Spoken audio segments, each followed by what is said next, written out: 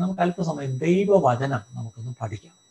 ഞാനല്ല പഠിപ്പിക്കുന്നത്, ശരിക്കും പറഞ്ഞാൽ പരിശുദ്ധാത്മാവാണ് നമ്മളെ സകല സത്യത്തിലേക്കും വഴി നടത്തുന്നത്. അങ്ങനെയെങ്കിൽ പരിശുദ്ധാത്മാവ് തൻ്റെ തിരുവഴുത്തിൽ നിന്ന്, അതായത് ദൈവവചനം, ദൈവത്തിൻ്റെ പരിശുദ്ധാത്മാവ് തന്നെ നമ്മളെ പഠിപ്പിക്കട്ടെ.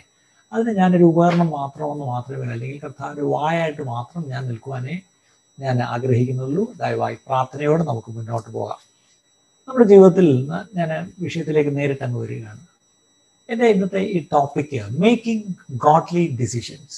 ദൈവികമായ തീരുമാനങ്ങൾ, ദൈവഹിതമായ തീരുമാനങ്ങൾ നമുക്ക് എങ്ങനെ എടുക്കാൻ കഴിയും? അത് നമ്മൾ എന്താണ് ചെയ്യേണ്ടത്? നമ്മളെല്ലാം ജീവിതത്തിൽ തീരുമാനങ്ങൾ എടുക്കേണ്ടവരാണ്, ശരിയല്ലേ? അല്ലേ? നമ്മൾ ഓരോരോ കാര്യങ്ങൾ, നമ്മൾ എടുക്കുന്ന തീരുമാനങ്ങളാണ് നമ്മൾ നടപ്പിൽ വരുത്തുന്നത്, ശരിയല്ലേ? നമ്മൾ ഇന്നലെ എടുത്ത തീരുമാനമാണ് നമ്മൾ ഇന്ന് എന്തായിരിക്കുന്നു അത്. ഇന്ന് നമ്മൾ എടുക്കുന്ന തീരുമാനം എന്തോ അതായിരിക്കും നമ്മൾ നാളെ, ശരിയല്ലേ? ഞാൻ പറഞ്ഞത് കറക്റ്റ് അല്ലേ?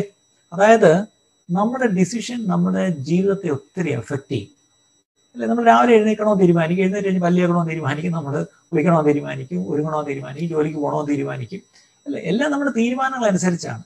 അപ്പം പലപ്പോഴും നമ്മൾ പറയാറുണ്ട്, ജീവിതത്തിൽ നമ്മൾ വലിയ തീരുമാനങ്ങളും മേജർ ഡിസിഷൻസ്, മൈനർ ഡിസിഷൻസ് എന്നൊക്കെ പറയും. പക്ഷെ ഞാനിന്ന് വൈകുന്നേരം പറയാൻ പോകുന്നത് മേജറോ മൈനറോ എന്നുള്ളതല്ല.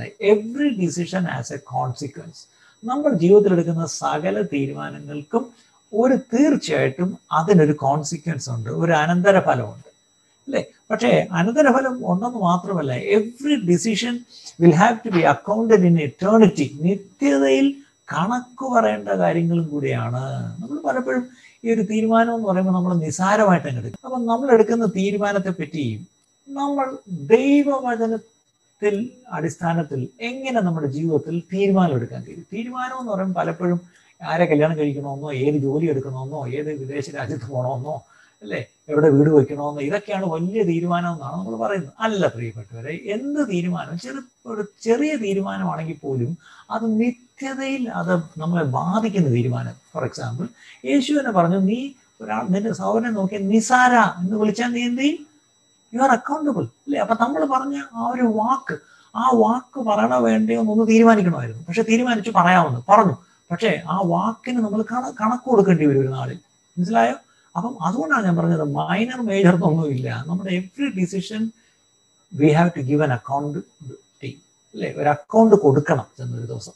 അപ്പം ഞാൻ ഇന്ന് പലപ്പോഴും നമ്മളൊരു തീരുമാനം എടുക്കുന്നതിന് മുമ്പ് എല്ലാ വശങ്ങളും നമ്മളൊന്ന് പരിശോധിക്കണം. Consider all the facts. എല്ലാ വസ്തുതകളും നമ്മളൊന്ന് പരിഗണിച്ചിട്ടേ ഒരു തീരുമാനം എടുക്കാവൂ. ഉദാഹരണത്തിന് ലൂക്കോസിന്റെ സുവിശേഷം 14-ാം അധ്യായത്തിന്റെ 27-ാം വാക്യം, ലൂക്കോസ് 14:27, ലൂക്ക് 14:27. അവിടെ യേശു പറഞ്ഞു, തൻ്റെ ക്രൂശ് എടുത്തുകൊണ്ട് എൻ്റെ പിന്നാലെ വരാത്തവനും എൻ്റെ ശിഷ്യനായിരിക്കാൻ കഴിയില്ല, അല്ലേ? അപ്പം ഇന്ന് നമ്മളെ കർത്താവ് വിളിച്ചിരിക്കുന്നത് ഈ പറഞ്ഞ പോലെ ക്രൂശ് എടുത്ത് കർത്താവിൻ്റെ പിന്നാലെ പോകണം. ഇതിനാണ് നമ്മൾ വിളിച്ചിരിക്കുന്നത്. നല്ലോണം ഓർക്കണം. ക്രിസ്ത്യാനി ആയിരിക്കാനല്ല, ഞായറാഴ്ച പള്ളി വരാനല്ല, ബൈബിൾ വായിക്കാനും പ്രാർത്ഥിക്കാനും അല്ല. ക്രൂശ് എടുത്ത് ക്രിസ്തുവിനെ അനുഭവിക്കാനാണ് കർത്താവ് നമ്മളെ വിളിച്ചിരിക്കുന്നത്. അത് ശരിയാണോ? ഇന്ന് സഭയിൽ ഏറ്റവും ഇല്ലാത്തൊരു കാര്യം ശിഷ്യത്വം, അല്ലേ? നമ്മൾ ചർച്ച് മെമ്പർ എന്ന് പറയും, പക്ഷെ ഒരു ഡിസൈപ്പിൾ എന്ന് പറയും. നിങ്ങളുടെ ചർച്ചിൽ എത്ര ഡിസൈപ്പിൾസ് ഉണ്ടോ നമ്മൾ ആരും അന്വേഷിച്ചു. 3-ാം വാക്യം പറയുന്നു, അങ്ങനെ തന്നെ നിങ്ങളിൽ ആരെങ്കിലും ഒക്കെയും വിട്ടുപിരിയുന്നില്ല എങ്കിൽ അവൻ എൻ്റെ ശിഷ്യൻ കഴിയില്ല. അപ്പൊ വിട്ടുപിരിയണം എങ്കിലും ശിഷ്യൻ. ക്രൈറ്റീരിയ എന്തൊക്കെയാണ്? 1, ക്രൂശ് എടുത്ത് അവന്റെ പിന്നാലെ ചെല്ലണം. 2, തനിക്കുള്ളതൊക്കെ വിട്ട് അവന്റെ പിന്നാലെ ചെല്ലണം. അപ്പം ഇതിനാണ് നമ്മളെ ദൈവം വിളിച്ചിരിക്കുന്നതെങ്കിൽ അതൊരു വലിയ തീരുമാനമാണ്. We have to decide whether to follow him or not, whether to take our cross or not, whether to leave and forsake everything or not. ഇത് തീരുമാനം എടുക്കേണ്ടത് നമ്മളാണ്, വേറെ ആരും അല്ല പ്രിയപ്പെട്ടവരെ. നമുക്ക് വേണ്ടി നമ്മുടെ പാസ്റ്ററല്ല തീരുമാനം എടുക്കേണ്ടത്, നമ്മൾ ഓരോരുത്തരും എടുക്കേണ്ട തീരുമാനമാണ്. ഞാൻ വാസ്തവമായി യേശുവിനെ അനുഗമിക്കണമോ വേണ്ടയോ എന്നുള്ള തീരുമാനം നമ്മളാണ് എടുക്കേണ്ടത്, വേറെ ആരും അല്ല പ്രിയപ്പെട്ടവരെ. അപ്പൊ ഈ തീരുമാനം എടുക്കുമ്പം ഒരു കാര്യം ഓർത്തോണം. ലൂക്കോസ് 14-ാം അധ്യായത്തിന്റെ തന്നെ 28 എന്താണെന്നറിയാമോ? നിങ്ങളിൽ ആരെങ്കിലും ഒരു ഗോപുരം പണിയുവാൻ ഇച്ഛിച്ചാൽ ആദ്യം ഇരുന്ന് തീർപ്പാൻ വകയുണ്ടോ എന്ന് കണക്ക് നോക്കുന്നില്ലയോ? ഒരാൾക്ക് ഒരു ഗോപുരം പണിയണമെന്ന് ഒരാഗ്രഹം. അപ്പൊ ഗോപുരം കെട്ടി തുടങ്ങിയാൽ തീർക്കാൻ പറ്റുമോ എന്ന് നല്ലോണം കണക്കൂട്ടിട്ട് ഇനി ഗോപുരം അങ്ങ് വിടാം. നമ്മളാരും പോയി ഗോപുരം പണിയുന്നവരല്ല, നമ്മളൊക്കെ വീട് നിങ്ങളിപ്പോൾ സൗദിയിൽ പോയി കഷ്ടപ്പെട്ട് ഈ നാട്ടിൽ വീട് വയ്ക്കണം. നിങ്ങളൊരു വീട് വയ്ക്കാൻ തീരുമാനിക്കുക, ആദ്യം എത്ര രൂപ എൻ്റെ കയ്യിലുണ്ട്, ഒരു ലോണും എല്ലാം കൂടെ മറിച്ചെടുത്താൽ എത്ര കിട്ടും? ഇത് പറഞ്ഞ പോലെ ഒരു കണക്ക് കൂട്ടിയിട്ടേ നമ്മൾ അതനുസരിച്ചുള്ളൊരു പ്ലാന് വരയ്ക്കുള്ളൂ. ശരിയല്ലേ? ഇല്ലെങ്കിൽ അടിസ്ഥാനമിട്ട ശേഷം തീർപ്പാൻ വകയില്ല എന്ന് വന്നേക്കാം. അപ്പൊ കാണുന്നവരൊക്കെ എന്ത് ചെയ്യും? ഈ മനുഷ്യൻ പണിയാൻ തുടങ്ങി, തീർക്കാനോ വകയില്ല എന്ന് പരിഹസിക്കുമല്ലോ. നമ്മൾ വലിയ കൊട്ടും കുരവായിട്ടൊരു വീട് പണിയാൻ തുടങ്ങിയിട്ട് പണിയാൻ കഴിയാതെ പാതി വഴിക്കിട്ടാൽ അതുവഴി പോകുന്ന ഒരു കളിയാകോ, വലിയ വലിയ ഗൾഫുകാരൻ വലിയ വീട് തുടങ്ങി, എന്തൊരു എളുപ്പമായിരുന്നു, കല്ലിടുന്നതിൻ്റെ എന്തോ ഒരു മേളമായിരുന്നു. ഇപ്പൊ എന്തായി? ആണ് പണി പാതിയായി കിടക്കുന്നു. എല്ലാവരും കളിയാക്കത്തില്ലേ? ഇതാണ് യേശു പറഞ്ഞത്.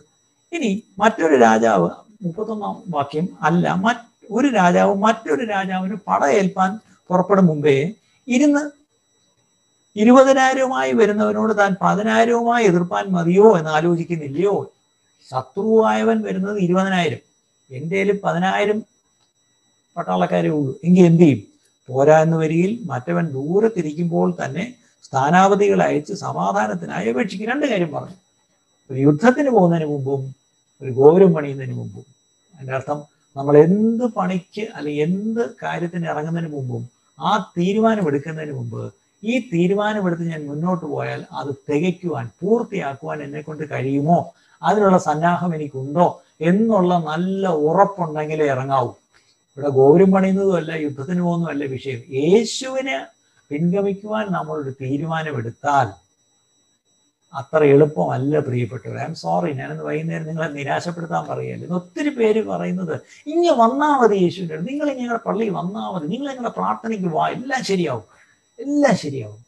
യേശുവിന് പുറകെ പോയി എല്ലാം ശരിയാവും എന്ന് പറഞ്ഞിട്ടില്ലേ പ്രിയപ്പെട്ടവർ? ഇന്ന് ഒത്തിരി പേര് അങ്ങനെ വഞ്ചിക്കപ്പെടുന്നു. അല്ല, ഇനി വന്നാൽ മതി എല്ലാം ശരിയാവും എന്ന് പറഞ്ഞ് പലരും യേശുവിൻ്റെ അടുത്തേക്ക് നമ്മൾ ആൾക്കാരെ വിളിക്കുന്നു. അങ്ങനെയല്ല. യേശു പറഞ്ഞിരിക്കുന്നത് ക്രൂശ് എടുത്തുകൊണ്ട് വരണം, അല്ലേ?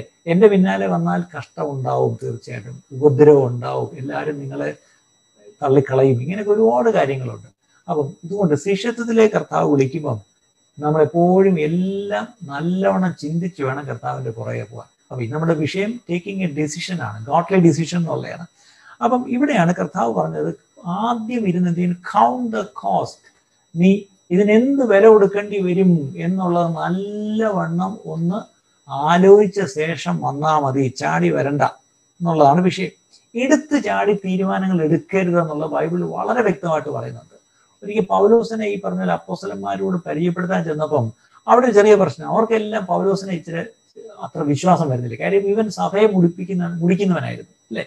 സഭയ്ക്ക് ശത്രുവായിരുന്നവനാണ്. ഇവൻ രക്ഷിക്കപ്പെട്ടു, ഇപ്പം വലിയ കർത്താവിന്റെ വേല ചെയ്യുന്നു എന്നൊക്കെ പറഞ്ഞാലും അവിടെ ഇരിക്കുന്ന അപ്പോസ്തലന്മാർക്ക് അത്ര വിശ്വാസം. അവൻ ബർന്നബാസ് പോയിട്ട് പറയണത്, സഹോദരന്മാരെ ഇയാളുടെ സാക്ഷി ഒന്ന് കേക്ക്, just hear his entire story, ഇവന്റെ കഥയൊന്ന് കേക്ക് എന്ന് പറഞ്ഞ് മുഴുവൻ കഥയും ഒന്ന് കേൾക്കാൻ അവരോട് പറഞ്ഞു.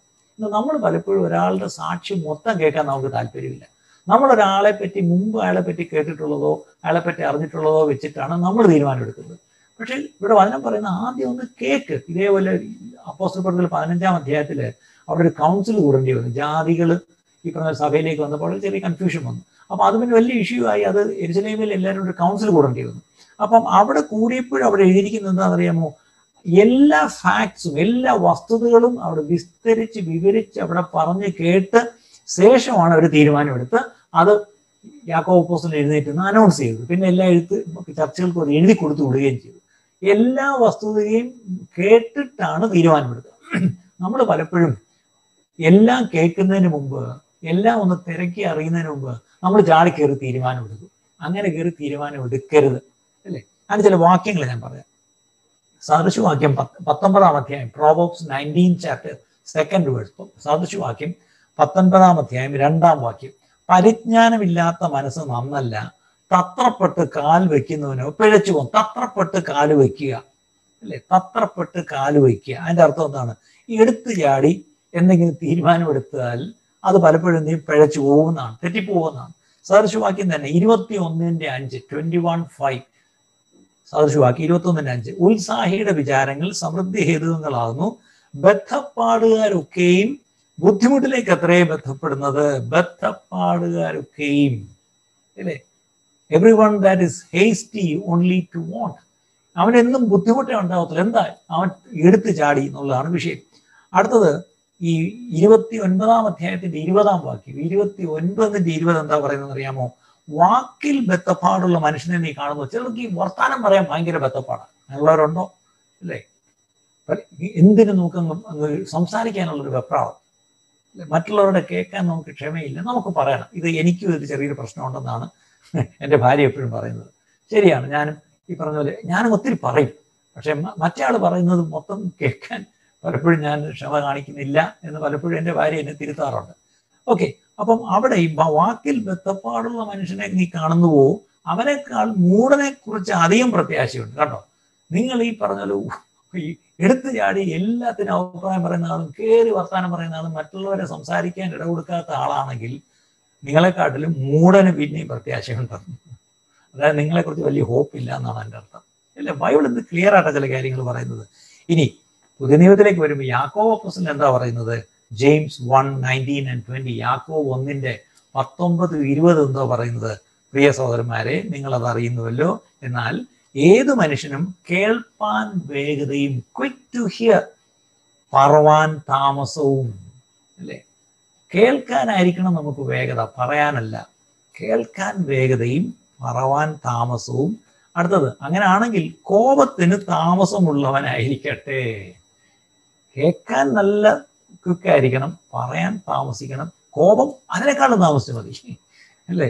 അപ്പം അടുത്തത് അവിടെ 20-ാം വാക്യം, മനുഷ്യന്റെ കോപം ദൈവത്തിന്റെ നീതിയെ പ്രവർത്തിക്കുന്നില്ല. നമ്മളെ എടുത്തു ചാടി വർത്താനം പറഞ്ഞ് കോപിച്ച് നമ്മൾ എന്തെങ്കിലുമൊക്കെ കാട്ടിക്കൂട്ടിയാൽ അവിടെ ദൈവത്തിന്റെ നീതി, നമ്മുടെ കോപം വെളിപ്പെടും, ദൈവത്തിന്റെ നീതി വെളിപ്പെടത്തില്ല. നമ്മുടെയൊക്കെ ജീവിതങ്ങളിൽ പുറകോട്ട് ചിന്തിച്ച് നോക്കിയ പ്രിയപ്പെട്ടവരെ, നമ്മൾ എടുത്തു ചാടി വർത്താനം പറഞ്ഞ്, അല്ലേ, പെട്ടെന്ന് അതങ്ങ് വഴക്കായി, പിന്നെ കോപമായി, പിന്നെ നമ്മൾ പറഞ്ഞ വാക്കുകൾ തിരിച്ചെടുക്കാനും പറ്റത്തില്ല. അല്ലേ? എന്തുമാത്രം പ്രയാസങ്ങൾ നമ്മുടെ ജീവിതത്തിലേക്ക് വന്നിട്ടുണ്ട് പ്രിയപ്പെട്ടവരെ.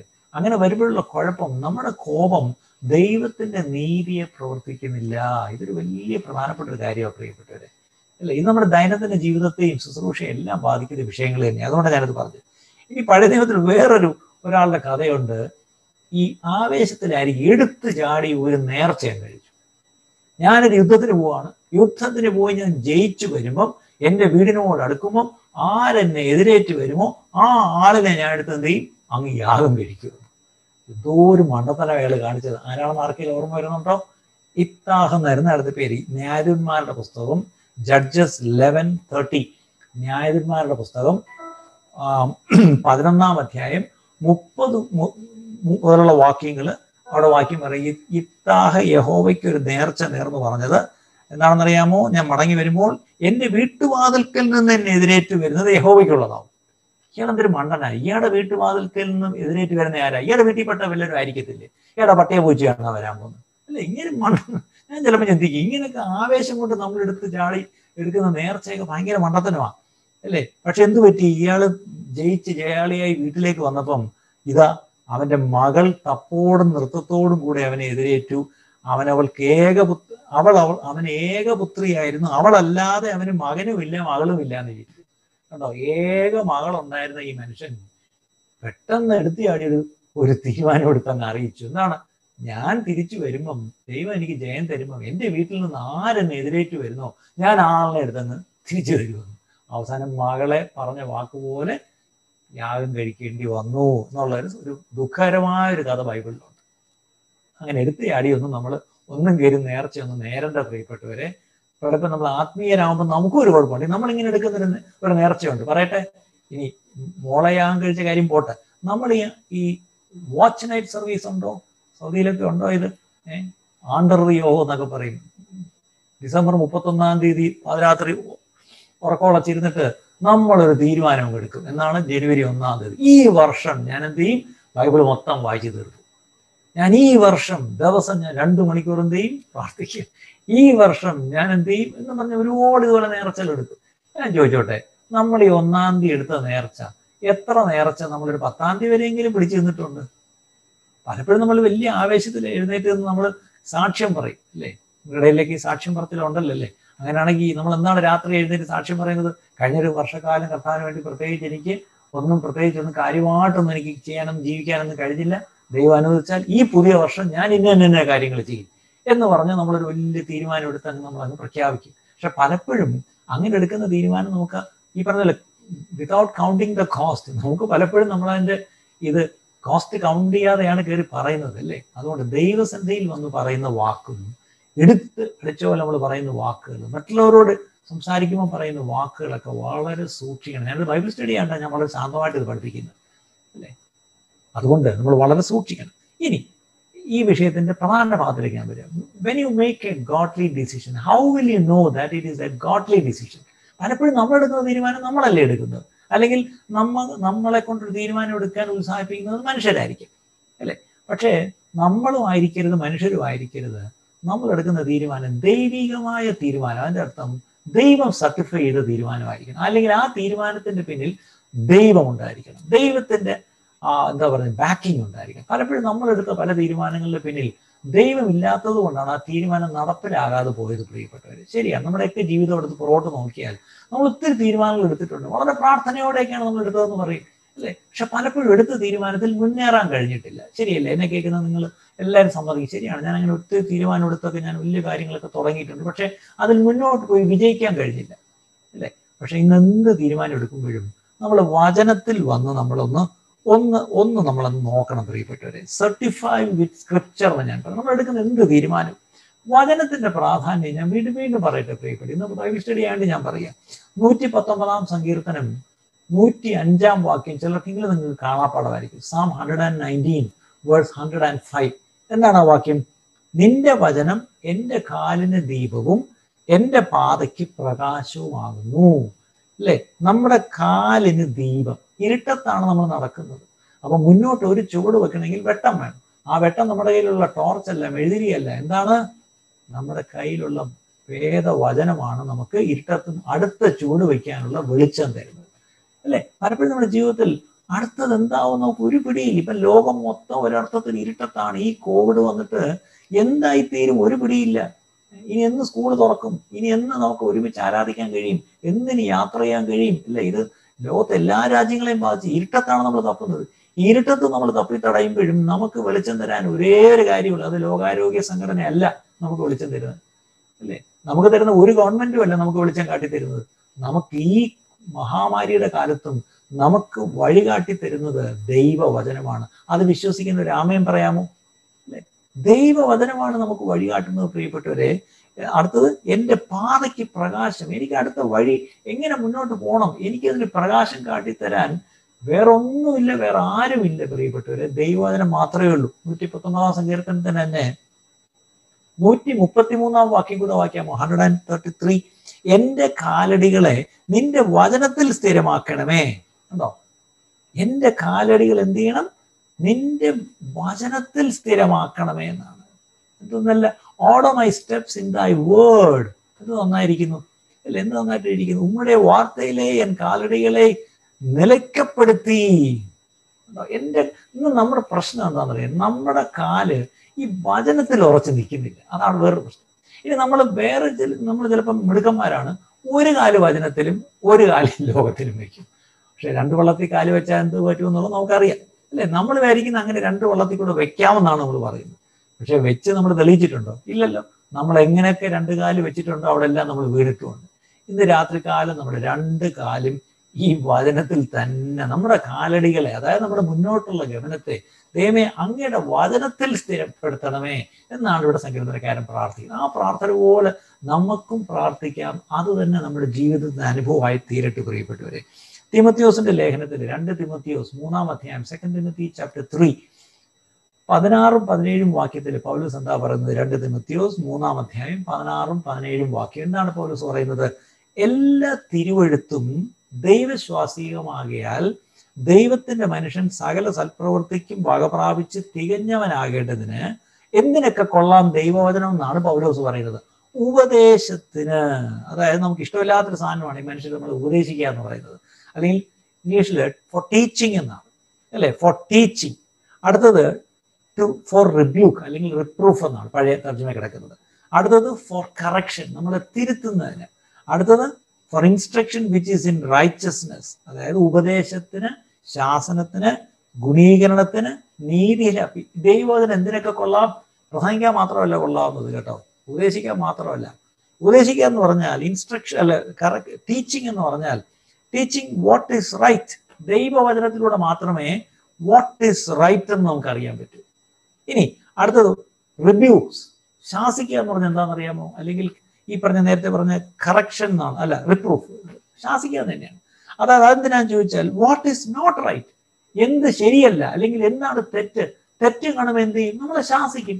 അപ്പൊ നമ്മുടെ ജീവിതത്തിൽ നാം ഒരു തെറ്റ് ചെയ്യുമ്പോൾ, നാം തെറ്റായ ഒരു പാത എടുക്കുമ്പോൾ, തെറ്റായ ഒരു തീരുമാനം എടുക്കുമ്പോൾ ദൈവവചനം പെട്ടെന്ന് നമ്മളെ ശാസിക്കും. പ്രിയപ്പെട്ടവരെ, അല്ലെ? ഇന്ന് ശാസന നമുക്ക് ഇഷ്ടമാണ്. നമുക്ക് ഉപദേശമേ ഇഷ്ടമല്ല, പിന്നെ അല്ലേ ശാസന.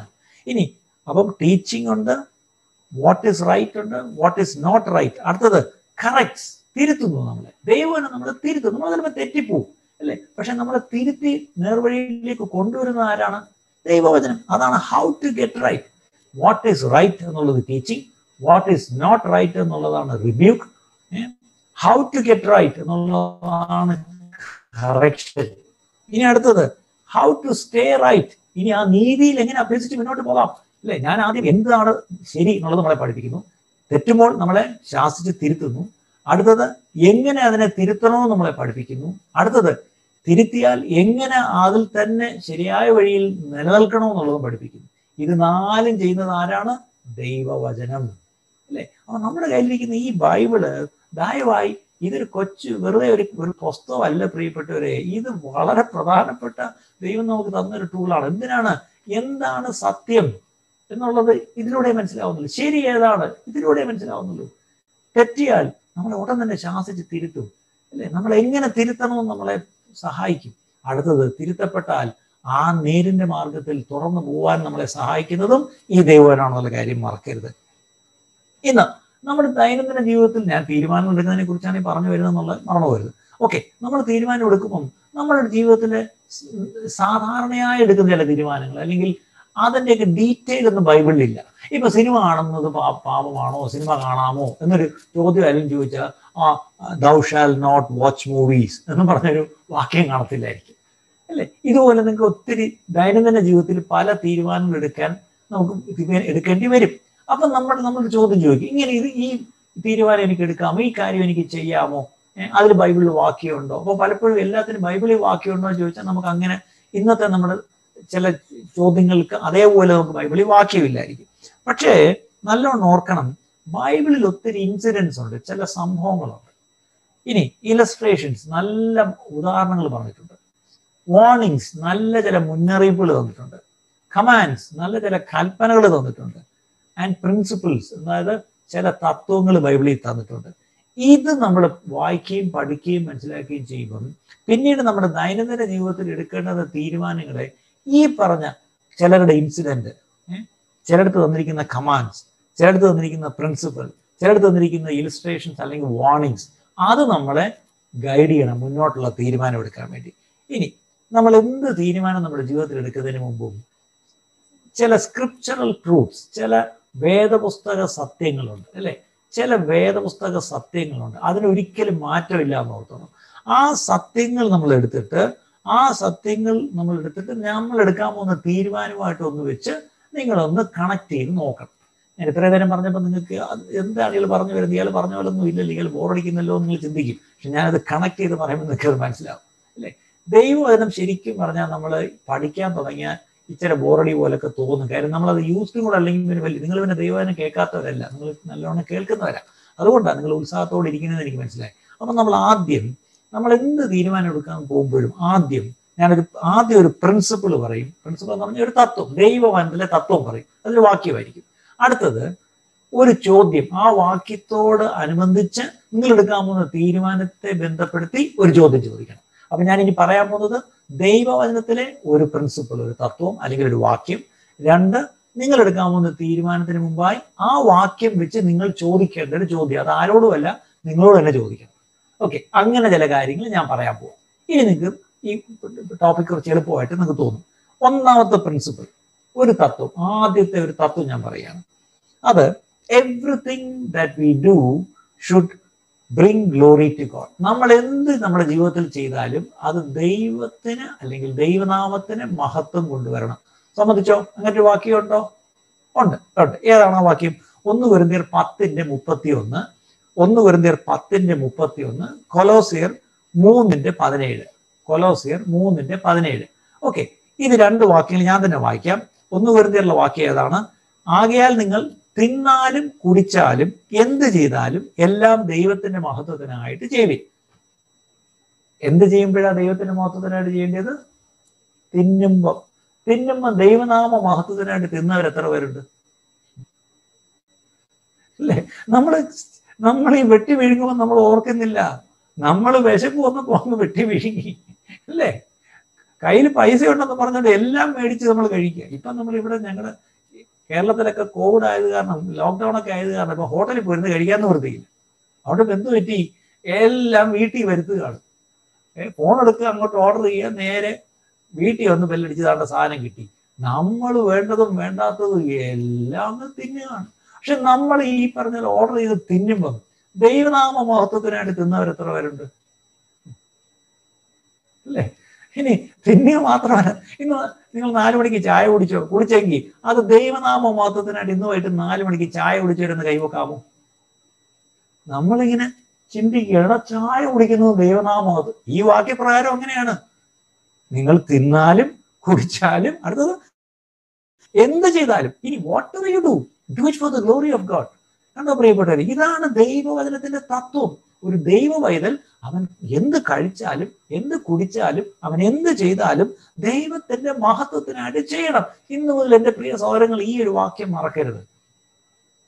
Whenever you eat something, whenever you drink something, whatever you do it for the glory of God. അടുത്തത് കൊലോസ്യ ലേഖനത്തിലെ വാക്യം എങ്ങനെയാണെന്ന് അറിയാമോ? 3:17. വാക്കിനാലോ ക്രിയയാലോ എന്ത് ചെയ്താലും. ഇനി അതല്ലേ നമ്മൾ ചെയ്യുന്നത്. നമ്മൾ ഈ നേരം വെളുത്ത് വൈകുന്നേരം വരെ എന്താ ചെയ്യുന്നത്? വാക്കുകൊണ്ട്, 2 പ്രവൃത്തിയുണ്ട്. ഇതല്ലേ നമ്മുടെ മെയിൻ ആക്ടിവിറ്റി അല്ലേ? നമ്മുടെ വായ, നമ്മുടെ കൈ, ഇത് 2 കൊണ്ടല്ലേ നമ്മൾ ചെയ്യുന്നത്. ഈ ആക്ടിവിറ്റി എല്ലാം നമ്മുടെ കൈ കൊണ്ടും പിന്നെ വാ കൊണ്ടുമാണല്ലോ. സകലവും കർത്താവായ യേശുവിന്റെ നാമത്തിൽ ചെയ്തു. കണ്ടോ? അപ്പൊ നമ്മൾ എന്ത് ചെയ്താലും അത് യേശുവിന്റെ നാമത്തിനാണ് ചെയ്യേണ്ടത്. അവൻ മുഖാന്തരം പിതാവായ ദൈവത്തിന് സ്തോത്രം പറഞ്ഞുകൊണ്ടിരിപ്പീൻ. അപ്പൊ നമ്മൾ പറയുന്ന ഓരോ വാക്കും, നമ്മൾ ചെയ്യുന്ന ഓരോ പ്രവൃത്തിയും യേശുവിന്റെ നാമത്തിൽ ചെയ്യണം. ഇപ്പൊ മനസ്സിലായോ സഹോദരിമാരെ? നിങ്ങളിന്ന് അടുക്കള കയറി പാചകം ചെയ്തു. ആഴ്ച നിങ്ങൾ പാചകം ചെയ്യുമല്ലേ? പാചകം ചെയ്തപ്പം ആലോചിച്ച് നോക്കിയേ, യേശുവിന്റെ നാമത്തിൽ ഇന്ന് ചോറ് വെച്ചവർ എത്ര പേരുണ്ട്? യേശുവിന്റെ നാമത്തിൽ ഈ പറഞ്ഞ നമ്മൾ ചോറ് വയ്ക്കുന്നതും കറി വയ്ക്കുന്നതും പാത്രം കഴുകുന്നതും വീട് നോക്കുന്നതും തുടയ്ക്കുന്നതും വണ്ടി ഓടിക്കുന്നതും എല്ലാം യേശുവിന്റെ നാമത്തിലായിരിക്കണം. നിങ്ങൾ എന്നെ നോക്കുന്ന കണ്ടാൽ ഞാനെന്തോ ഹീബ്രുവും ഗ്രീക്കും ആണ് പറയുന്നതെന്ന് തോന്നും. അയ്യോ, ഞാൻ വെറും പച്ച മലയാളം ബൈബിളാണ് വായിച്ചത്, കോട്ടയം ബൈബിൾ സൊസൈറ്റിയുടെ ബൈബിളാണ് ഞാൻ വായിച്ചത് അല്ലേ? നിങ്ങൾ ഏത് ട്രാൻസ്ലേഷനോ ഏത് വേർഷനോ വായിച്ചു നോക്കി, ഇത് തന്നെയാണ് അതിന്റെ അർത്ഥം അല്ലേ? നമ്മൾ കഴിച്ചാലും കുടിച്ചാലും എന്ന് പറഞ്ഞു ഇവിടെ പറയുന്നത് എന്ത് ചെയ്താലും നമ്മൾ യേശുവിന്റെ നാമത്തിൽ ചെയ്യണം. യേശുവിന്റെ നാമത്തിൽ ചെയ്യണം. ഞാനൊരു ബിഷപ്പിന്റെ ബട്ട്ലറായിരുന്ന അദ്ദേഹത്തിന്റെ പേര് ബ്രദർ ലോറൻസ്. അതെ, ബ്രദർ ലോറൻസ് എന്ന് പറഞ്ഞൊരു അദ്ദേഹം ഒരു ബട്ട്ലറായിരുന്നു. ഒരു കാത്തലിക് ബിഷപ്പിന്റെ അരമനയിൽ അദ്ദേഹം ബട്ട്ലറായിരുന്നു. അദ്ദേഹം പറഞ്ഞ ചില വാക്കുകൾ, അദ്ദേഹത്തിന് എഴുതുവാനെന്ന് പറയത്തില്ല, അദ്ദേഹം പറഞ്ഞത് പിന്നീട് അദ്ദേഹത്തിന്റെ ഫ്രണ്ട്സ് എടുത്ത് കമ്പയൽ ചെയ്തൊരു ചെറിയ ബുക്ക്ലെറ്റ് ആയിട്ട് പ്രിന്റ് ചെയ്ത്, അത് വളരെ ഫേമസ് ആയിട്ടുള്ള ഒരു കൊച്ചു ബുക്ക്ലെറ്റാണ്. അതിന്റെ പേര് ഞാൻ മറന്നുപോയി അത്. പക്ഷെ അത് എഴുതിയത് ബ്രദർ ലോറൻസിന്റെ വാക്കുകളാണ്. ആ ബ്രദർ ലോറൻസിനെ പറ്റി എനിക്ക് വലിയ തമാശ തോന്നിട്ട്, അദ്ദേഹം എപ്പോഴും ദൈവത്തോട് സംസാരിക്കുന്ന ഒരു ദൈവവേദനായിരുന്നു. പക്ഷെ അദ്ദേഹത്തിന്റെ ജോലി ബിഷപ്പിന്റെ പാചകക്കാരനാണ്. ഇദ്ദേഹം ചെയ്യുന്ന കാര്യം, ഇദ്ദേഹത്തിനെ പറ്റി തമാശ പറയുന്നത്, ഇദ്ദേഹം ഒരു ഈ മുട്ടയുണ്ടല്ലോ, എഗ്ഗ്, മുട്ട പൊരിക്കുമ്പം അല്ലെങ്കിൽ മുട്ട ഓംലെറ്റ് ഈ ബുൾസൈ ഒക്കെ എടുക്കുമ്പം അയാൾ കൃത്യമായിട്ട് മുട്ട ഇങ്ങനെ പൊട്ടിച്ചൊഴിച്ച് കൃത്യമായിട്ട് അതിനെ എടുക്കും. കറക്റ്റ് വേവിലെടുക്കും. മുട്ട നേരെ എടുത്ത ഉടനെ, പ്രിപ്പയർ ചെയ്ത ഉടനെ അതേ മുട്ട കുത്തി ദൈവത്തിന് സ്തോത്രം ചെയ്യും. അതായത് മുട്ട സ്തോത്രത്തോടുകൂടി പൊട്ടിച്ച് അതിലോട്ട് ഒഴിക്കും. അത് നേരെ വന്ന ഉടനെ മുട്ട കുത്തി സ്തോത്രം ചെയ്യും. സൗകര്യമാരെ ഇപ്പം മനസ്സിലായല്ലേ? പലപ്പോഴും ഇതൊക്കെ കരിഞ്ഞു പോകുന്നതിന് കാര്യം എന്തെന്ന് അറിയാലല്ലേ? അരി ഇടുമ്പോൾ സ്തോത്രം ചെയ്ത് അരി ഇടുന്ന അമ്മമാരുണ്ടോ? പണ്ടൊക്കെ നമ്മുടെ അമ്മച്ചി, എൻ്റെ അമ്മയൊക്കെ എന്നും അരി കലത്തിലോട്ട് ഇടുമ്പം സ്തോത്രം സ്തോത്രം എന്ന് പറഞ്ഞിട്ടാണ് ഇടുന്നത്. അന്ന് അരി ഇല്ലാത്ത കാലം, അന്ന് പട്ടിണിയുടെ കാലമാണ്. പക്ഷെ സ്തോത്രത്തോടുകൂടി അരി കലത്തിലോട്ട് ഇടുമ്പം ആ അരി വെന്ത് വരുമ്പോൾ സത്യം പറഞ്ഞാൽ വീട്ടിലുള്ളവരൊക്കെ നല്ലവണ്ണം കഴിച്ച് അന്ന് ആരെങ്കിലും കയറി വന്ന് അവർക്കൂടെ കൊടുക്കാനുണ്ടായിരുന്നു. അവസാനം വെള്ളം ഒഴിച്ചിടുമായിരുന്നു. ഫ്രിഡ്ജ് ഒന്നും ഇല്ലല്ലോ അല്ലേ? അന്ന് നമ്മുടെ അമ്മമാരൊക്കെ അരി കഴുകി അടുപ്പിലോട്ട് ഈ കലത്തിലോട്ട് ഇടുമ്പം സ്തോത്രം ചെയ്തിട്ടിടുമായിരുന്നു. അത് അരി വാർക്കാൻ വേണ്ടി ഇങ്ങനെ പിടിച്ച് അറിയാലോ, ചരിച്ചിങ്ങനെ വേറൊരു ചട്ടിയിലോട്ട് വെച്ച് ഇങ്ങനെ വെക്കുമല്ലോ. അപ്പോഴും സ്തോത്രം സ്തോത്രം സ്തോത്രം പറഞ്ഞുകൊണ്ടാണ് എൻ്റെ അമ്മയൊക്കെ ഈ അരി വടിച്ചിരുന്നല്ലേ, വാർത്തിരുന്നല്ലേ. അല്ലേ? ശരി, നമ്മുടെ പഴയ തലമുറയിലെ അപ്പച്ചന്മാരും അമ്മച്ചിമാരൊക്കെ അവരെന്ത് ചെയ്താലും സ്തോത്രം ചെയ്ത് യേശുവിന്റെ നാമത്തിൽ പിതാവിന് മഹത്വം കൊടുത്തോണ്ടാണ് ചെയ്ത, പ്രിയപ്പെട്ടവരെ. ഇന്ന് നമുക്ക് ആ ഒരു ശീലമില്ല, നമുക്ക് അങ്ങനത്തെ ഒരു കൾച്ചറേ ഇല്ല. അതാണ് പ്രശ്നം, അല്ലേ? എന്ത് ചെയ്താലും ഇത് സത്യം പറഞ്ഞാൽ നമ്മൾ എന്തുമാത്രം നമ്മൾ മടങ്ങി വരേണ്ടിയിരിക്കുന്നു, എന്തുമാത്രം നമ്മൾ വചനത്തിലേക്ക് മടങ്ങി വരേണ്ടിയിരിക്കുന്നു, പ്രിയപ്പെട്ടവരെ. അതാണ് ഞാൻ ഈ പറയുന്നത്. ഓക്കെ, അപ്പം ഇവിടെ എന്താണ് principle? Everything we should do should bring glory to God. നമ്മൾ എന്ത് ചെയ്താലും ദൈവത്തിന് മഹത്വം വരണം. അപ്പൊ നമ്മൾ ചോദിക്കേണ്ട ചോദ്യം എന്താണ്? ഞാൻ ഈ എടുക്കാൻ പോകുന്ന തീരുമാനം, അല്ലെങ്കിൽ ഞാൻ ഈ ചെയ്യാൻ പോകുന്ന ഈ പ്രവൃത്തി, will this decision bring glory or shame to the name of God? ഞാൻ ഈ ചെയ്യാൻ പോകുന്ന കാര്യം ദൈവനാമത്തിന് മഹത്വം കൊണ്ടുവരുമോ, അതോ ദൈവനാമത്തിന് അപമാനം കൊണ്ടുവരുമോ? നല്ലവണ്ണം ചിന്തിക്കണം. ഇന്നിപ്പോൾ നിങ്ങൾ രാത്രി ഉറങ്ങും, നമ്മളെല്ലാം ഉറങ്ങാൻ പോകും, രാത്രിയായി. നാളെ രാവിലെ മുതൽ നിങ്ങൾ ഓരോ പ്രവൃത്തി ചെയ്യുന്ന തീരുമാനം എടുക്കുമ്പോൾ, Lord, what I'm going to do, will this bring glory to God or will this bring shame to the name of God? നമ്മൾ പലപ്പോഴും ഇതൊന്നും ചിന്തിക്കാതെ നമ്മളത് ഓരോ കാര്യങ്ങൾ ചെയ്ത് പലപ്പോഴും നമ്മൾ ദൈവനാമത്തിന് മഹത്വമല്ല അപമാനം കൊണ്ടുവന്നിട്ടില്ലേ, പ്രിയപ്പെട്ടവരെ? നമ്മളെല്ലാം ജീവിതത്തിൽ എങ്ങനെ വന്നിട്ടില്ലേ? ഉണ്ട്, പ്രിയപ്പെട്ടവരെ. ഇന്ന് രാത്രികാലം നമുക്ക് ദൈവത്തോട് നമുക്ക് ഏറ്റുപറയാം, കർത്താവേ, ഞങ്ങൾ എന്ത് ചെയ്താലും, ഞങ്ങൾ വ്യക്തിപരമായിട്ട് കുടുംബമായിട്ടും സഭയായിട്ടും ഒക്കെ എന്ത് ഞങ്ങൾ ചെയ്താലും ദൈവനാമത്തിന് മഹത്വം വരുത്തണം, അല്ലാതെ ഒരിക്കലും ദൈവനാമത്തിന് അപമാനം വരുന്ന ഒന്നും ചെയ്യാൻ പാടില്ല എന്നുള്ള പ്രാർത്ഥനയോടെ നമുക്ക് മുന്നോട്ട് പോകാം. അടുത്ത പ്രിൻസിപ്പിൾ, അപ്പൊ ഒന്നാമത്തെ പ്രിൻസിപ്പിൾ, എന്ത് ചെയ്താലും ദൈവനാമം മഹത്വപ്പെടണം. അതാണ് ദൈവത്തിന്റെ തത്വം. അപ്പം ആ തത്വപ്രകാരമേ നമ്മൾ തീരുമാനമെടുത്ത് എന്ത് ചെയ്യാവുന്നതാണ് ഞാൻ ഈ പറഞ്ഞത്. ശരി, രണ്ടാമത്തെ തത്വം, പ്രിൻസിപ്പിൾ 2 എന്താണെന്ന് അറിയാമോ? Walk as Jesus did. യേശു നടന്നതുപോലെ നടക്കണം. അതെവിടെയാണെന്ന് അറിയാമോ? 1 യോഹന്നാൻ 2:6. 1 യോഹന്നാൻ 2:6. ആ വാക്യം എങ്ങനെയാണ്? അവനിൽ വസിക്കുന്നു എന്ന് പറയുന്നവൻ അവൻ നടന്നതുപോലെ നടക്കേണ്ടതാവുന്നു. അല്ലേ? നമ്മൾ യേശുവിൽ വസിക്കുന്നു എന്നൊക്കെ അല്ലേ പറയാം, എന്നിൽ വസിക്കണം എന്നൊക്കെ യേശു പറഞ്ഞില്ലേ? അപ്പൊ നമ്മളൊക്കെ പറയുന്നത് ഞങ്ങൾ യേശുവിലാണ് വസിക്കുന്നത്. ഓക്കെ, യേശുവിലാണോ വസിക്കുന്നത്? ഓക്കെ, ഒരു കാര്യം ചെയ്യണം. എന്താണ്? യേശു നടന്നതുപോലെ നടക്കണം. അതാണല്ലോ പ്രശ്നം. നമ്മൾ യേശുവിൽ വസിക്കുകയാണെന്നൊക്കെ നമ്മൾ പറയും, എന്നിട്ട് നമ്മൾ നമ്മുടെ ഇഷ്ടത്തിനാണ് നടക്കുന്നത്. യേശു നടന്നതുപോലെ നമ്മൾ നടക്കുന്നില്ല. അപ്പൊ ദൈവവചനത്തിന്റെ principle, we should walk as Jesus walk. യേശു എങ്ങനെ നടന്നോ അതുപോലെ നമ്മൾ നടക്കണം. ഓക്കെ, അപ്പം ഇത് വിവരിച്ചു പോകാനാണെങ്കിൽ ഒത്തിരി ഉണ്ട്, പക്ഷെ സമയക്കുറവാണ്. ഞാൻ ആ വാക്യം മാത്രം വായിച്ച. അടുത്ത ക്വസ്റ്റ്യൻ നമ്മൾ നമ്മളോട് ചോദിക്കേണ്ട ചോദ്യം എന്താണ്? Would Jesus do what I'm doing, അല്ലെങ്കിൽ what I'm going to do? ഞാനിപ്പോൾ ചെയ്യാൻ പോകുന്ന കാര്യം യേശു ആണെങ്കിൽ ചെയ്യുമായിരുന്നു? അല്ലെങ്കിൽ can I involve or partner with Jesus in this activity? ഞാൻ ഈ ചെയ്യുന്ന പ്രവൃത്തിയിൽ യേശുവും കൂടെ എൻ്റെ കൂടെ കൂടുവോ? അല്ലെങ്കിൽ യേശു കൂടെ ഉണ്ടെങ്കിൽ ഞാൻ ഈ ചെയ്യുന്ന കാര്യം യേശുവും കൂടെ ചേർന്ന് ചെയ്യുമോ? അല്ലെങ്കിൽ എൻ്റെ കൂടെ ഇരിക്കുമോ? നിങ്ങൾ വീട്ടിലിരുന്ന് സിറ്റിംഗ് റൂമിൽ ഇരുന്ന് TV കാണുന്ന ഒരു പ്രോഗ്രാം, അത് യേശു നിങ്ങളുടെ വീട്ടിലുണ്ടെങ്കിൽ ആ കൂടെ വന്നിരുന്നത് കാണുമോ? ഇതൊരു നിങ്ങൾക്ക് മനസ്സിലാകാൻ വേണ്ടി ഞാൻ അങ്ങനെ പറഞ്ഞത്. ഇതുപോലെ നമ്മൾ ചെയ്യുന്ന എന്ത് കാര്യവും യേശു എൻ്റെ കൂടെ ഉണ്ടെങ്കിൽ യേശു അതിൽ പങ്കാളിയാവുമോ? കാര്യം യേശു നടന്ന പോലെ നമ്മൾ നടക്കണം. അതിൻ്റെ അർത്ഥം would Jesus do what I'm doing now, അല്ലെങ്കിൽ what I'm going to do now. അല്ലേ? പണ്ടൊരിക്കൽ ഒരു പയ്യൻ ഉപദേശിയോട് ചോദിച്ചു, സ്കൂളിൽ പഠിക്കുന്ന പയ്യൻ ഉപദേശിയോട് ചോദിച്ചു, ഉപദേശി സിനിമ കാണുന്ന പാവമാണോ?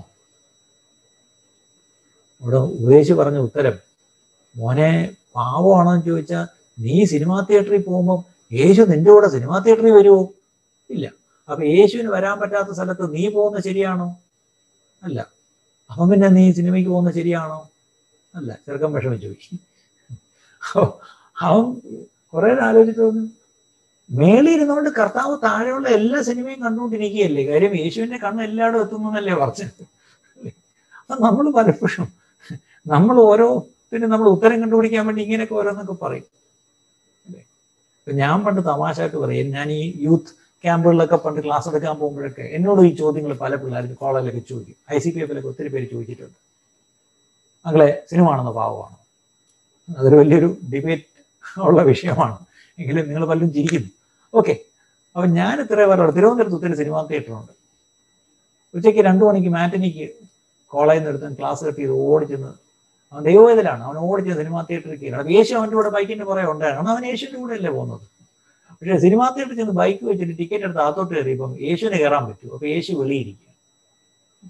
അപ്പം ഞാൻ തമാശായിട്ട് പറയും, ഉച്ചയ്ക്ക് 2 മണിക്ക് നിങ്ങൾ തിരുവനന്തപുരത്ത് സിറ്റിയിൽ പോയാൽ അവിടെ എല്ലാ സിനിമാ തിയേറ്ററിൻ്റെ ഫ്രണ്ടിലും പാവം അവിടെ ഒരു പോസ്റ്റും ചാരി ഇങ്ങനെ യേശു നിൽപ്പുണ്ട്. അപ്പോൾ അയാൾ ചെന്നിട്ട് യേശു എന്താ അവിടെ നിൽക്കുന്നത്? പയ്യനകത്ത് പോയിരിക്കുക. എനിക്കകത്ത് പോകാൻ പറ്റില്ല, അത് തിയേറ്ററല്ലേ, എനിക്ക് പോകാൻ പറ്റില്ലല്ലോ അല്ലേ? ഇതാണ് നമ്മൾ കൊടുക്കുന്നൊരു picture. Jesus cannot come with you to the movie theatre എന്നാണ് പറയുന്നത് അല്ലേ? അപ്പോൾ അത് ചെറിയൊരു കൺഫ്യൂഷൻ ഉണ്ട് അതിനകത്ത്. അപ്പം ഞാൻ ഇങ്ങനെ പറയും, മോനെ നിന്റെ ഉള്ളിൽ യേശു ഉണ്ടെങ്കിൽ നീ ചിലപ്പം തീരുമാനം എടുത്ത് സിനിമാ തിയേറ്ററിൽ പോയെന്നിരിക്കും. പക്ഷെ സിനിമാ തിയേറ്ററിൽ പോയി അവിടെ ഇരിക്കുമ്പം യേശുവിൻ്റെ സാന്നിധ്യം നിനക്ക് അനുഭവപ്പെട്ടാൽ, അയ്യോ യേശു എൻ്റെ കൂടെ നിന്ന് അനുഭവപ്പെട്ടാൽ നീ എഴുന്നേറ്റ് പുറത്തു വരും. അത്രേ ഉള്ളൂ. അങ്ങനെ പറയുന്നതാണ് കുറച്ചുകൂടെ സേഫ്, അതാണ് കുറച്ചുകൂടെ പ്രാക്ടിക്കൽ. അല്ലാതെ ഇപ്പോഴത്തെ പിള്ളേരെ പറഞ്ഞ് പഠിപ്പിക്കാൻ നിങ്ങൾ പഴയ രീതിയും കൊണ്ട് വരരുതാണ്. ഇപ്പോഴത്തെ പിള്ളേരെ പറഞ്ഞ് മനസ്സിലാക്കാൻ വലിയ പാടാണ് അല്ലേ? If you feel the presence of God all the time. ഇപ്പം നമ്മൾ ഈ പഠിച്ചതുപോലെ ഞാൻ ഈ ചെയ്യുന്ന കാര്യത്തിൽ യേശു എൻ്റെ കൂടെ കൂടുമെങ്കിൽ ചെയ്തു അല്ലേ? അത്രയേ ഉള്ളൂ. യേശു എൻ്റെ കൂടെ കൂടുമെങ്കിൽ okay, do that activity, be involve in that activity. But യേശു നടന്നതുപോലെ നടക്കാനാണ് എനിക്ക് ആഗ്രഹമെങ്കിൽ യേശുവിന് ഇഷ്ടമില്ലാത്ത ഒരു കാര്യവും യേശുവിന് പ്രസാദം വരുത്താത്ത ഒരു കാര്യവും യേശു ദുഃഖിക്കുന്ന അല്ലെങ്കിൽ പരിശുദ്ധാത്മാവ് ദുഃഖിക്കുന്ന ഒരു കാര്യത്തിൽ ഞാൻ ഇടപെടുകയില്ല എന്നുള്ളതാണ് സത്യം. ഞാനത് hope I made it clear. സമയക്കുറവോടെ ഞാൻ ഓടിച്ചു പോവാം. അടുത്ത മൂന്നാമത്തെ ഒരു പ്രിൻസിപ്പിൾ, വേദപുസ്തകത്തിലെ ഒരു വളരെ വ്യക്തമായ ഒരു പ്രിൻസിപ്പിളാണ്. എന്താണെന്നറിയാമോ? Deny yourself. എന്താണ്? നിങ്ങളെ തന്നെ ത്യജിക്കണം. ഇത് ബൈബിളിലെ ഒരു വളരെ പ്രധാനപ്പെട്ട ഒരു തത്വമാണ്. എന്താണ്? നീ നിനക്കായിട്ട് ജീവിക്കരുത്. നീ എന്ത് ചെയ്യണം? You have to deny yourself. ഇത് ലൂക്കോസ് 9:23 ലൂക്കോസ് 9:23. എന്താണ്? യേശുവാണ് പറഞ്ഞത്, എന്നെ അനുഭവിപ്പാൻ ഒരുത്തൻ ഇച്ഛിച്ചാൽ താൻ തന്നെ തന്നെ നിഷേധിച്ച് തന്റെ ക്രൂശ് എടുത്തും കൊണ്ട് എന്നെ അനുഭവിക്കട്ടെ.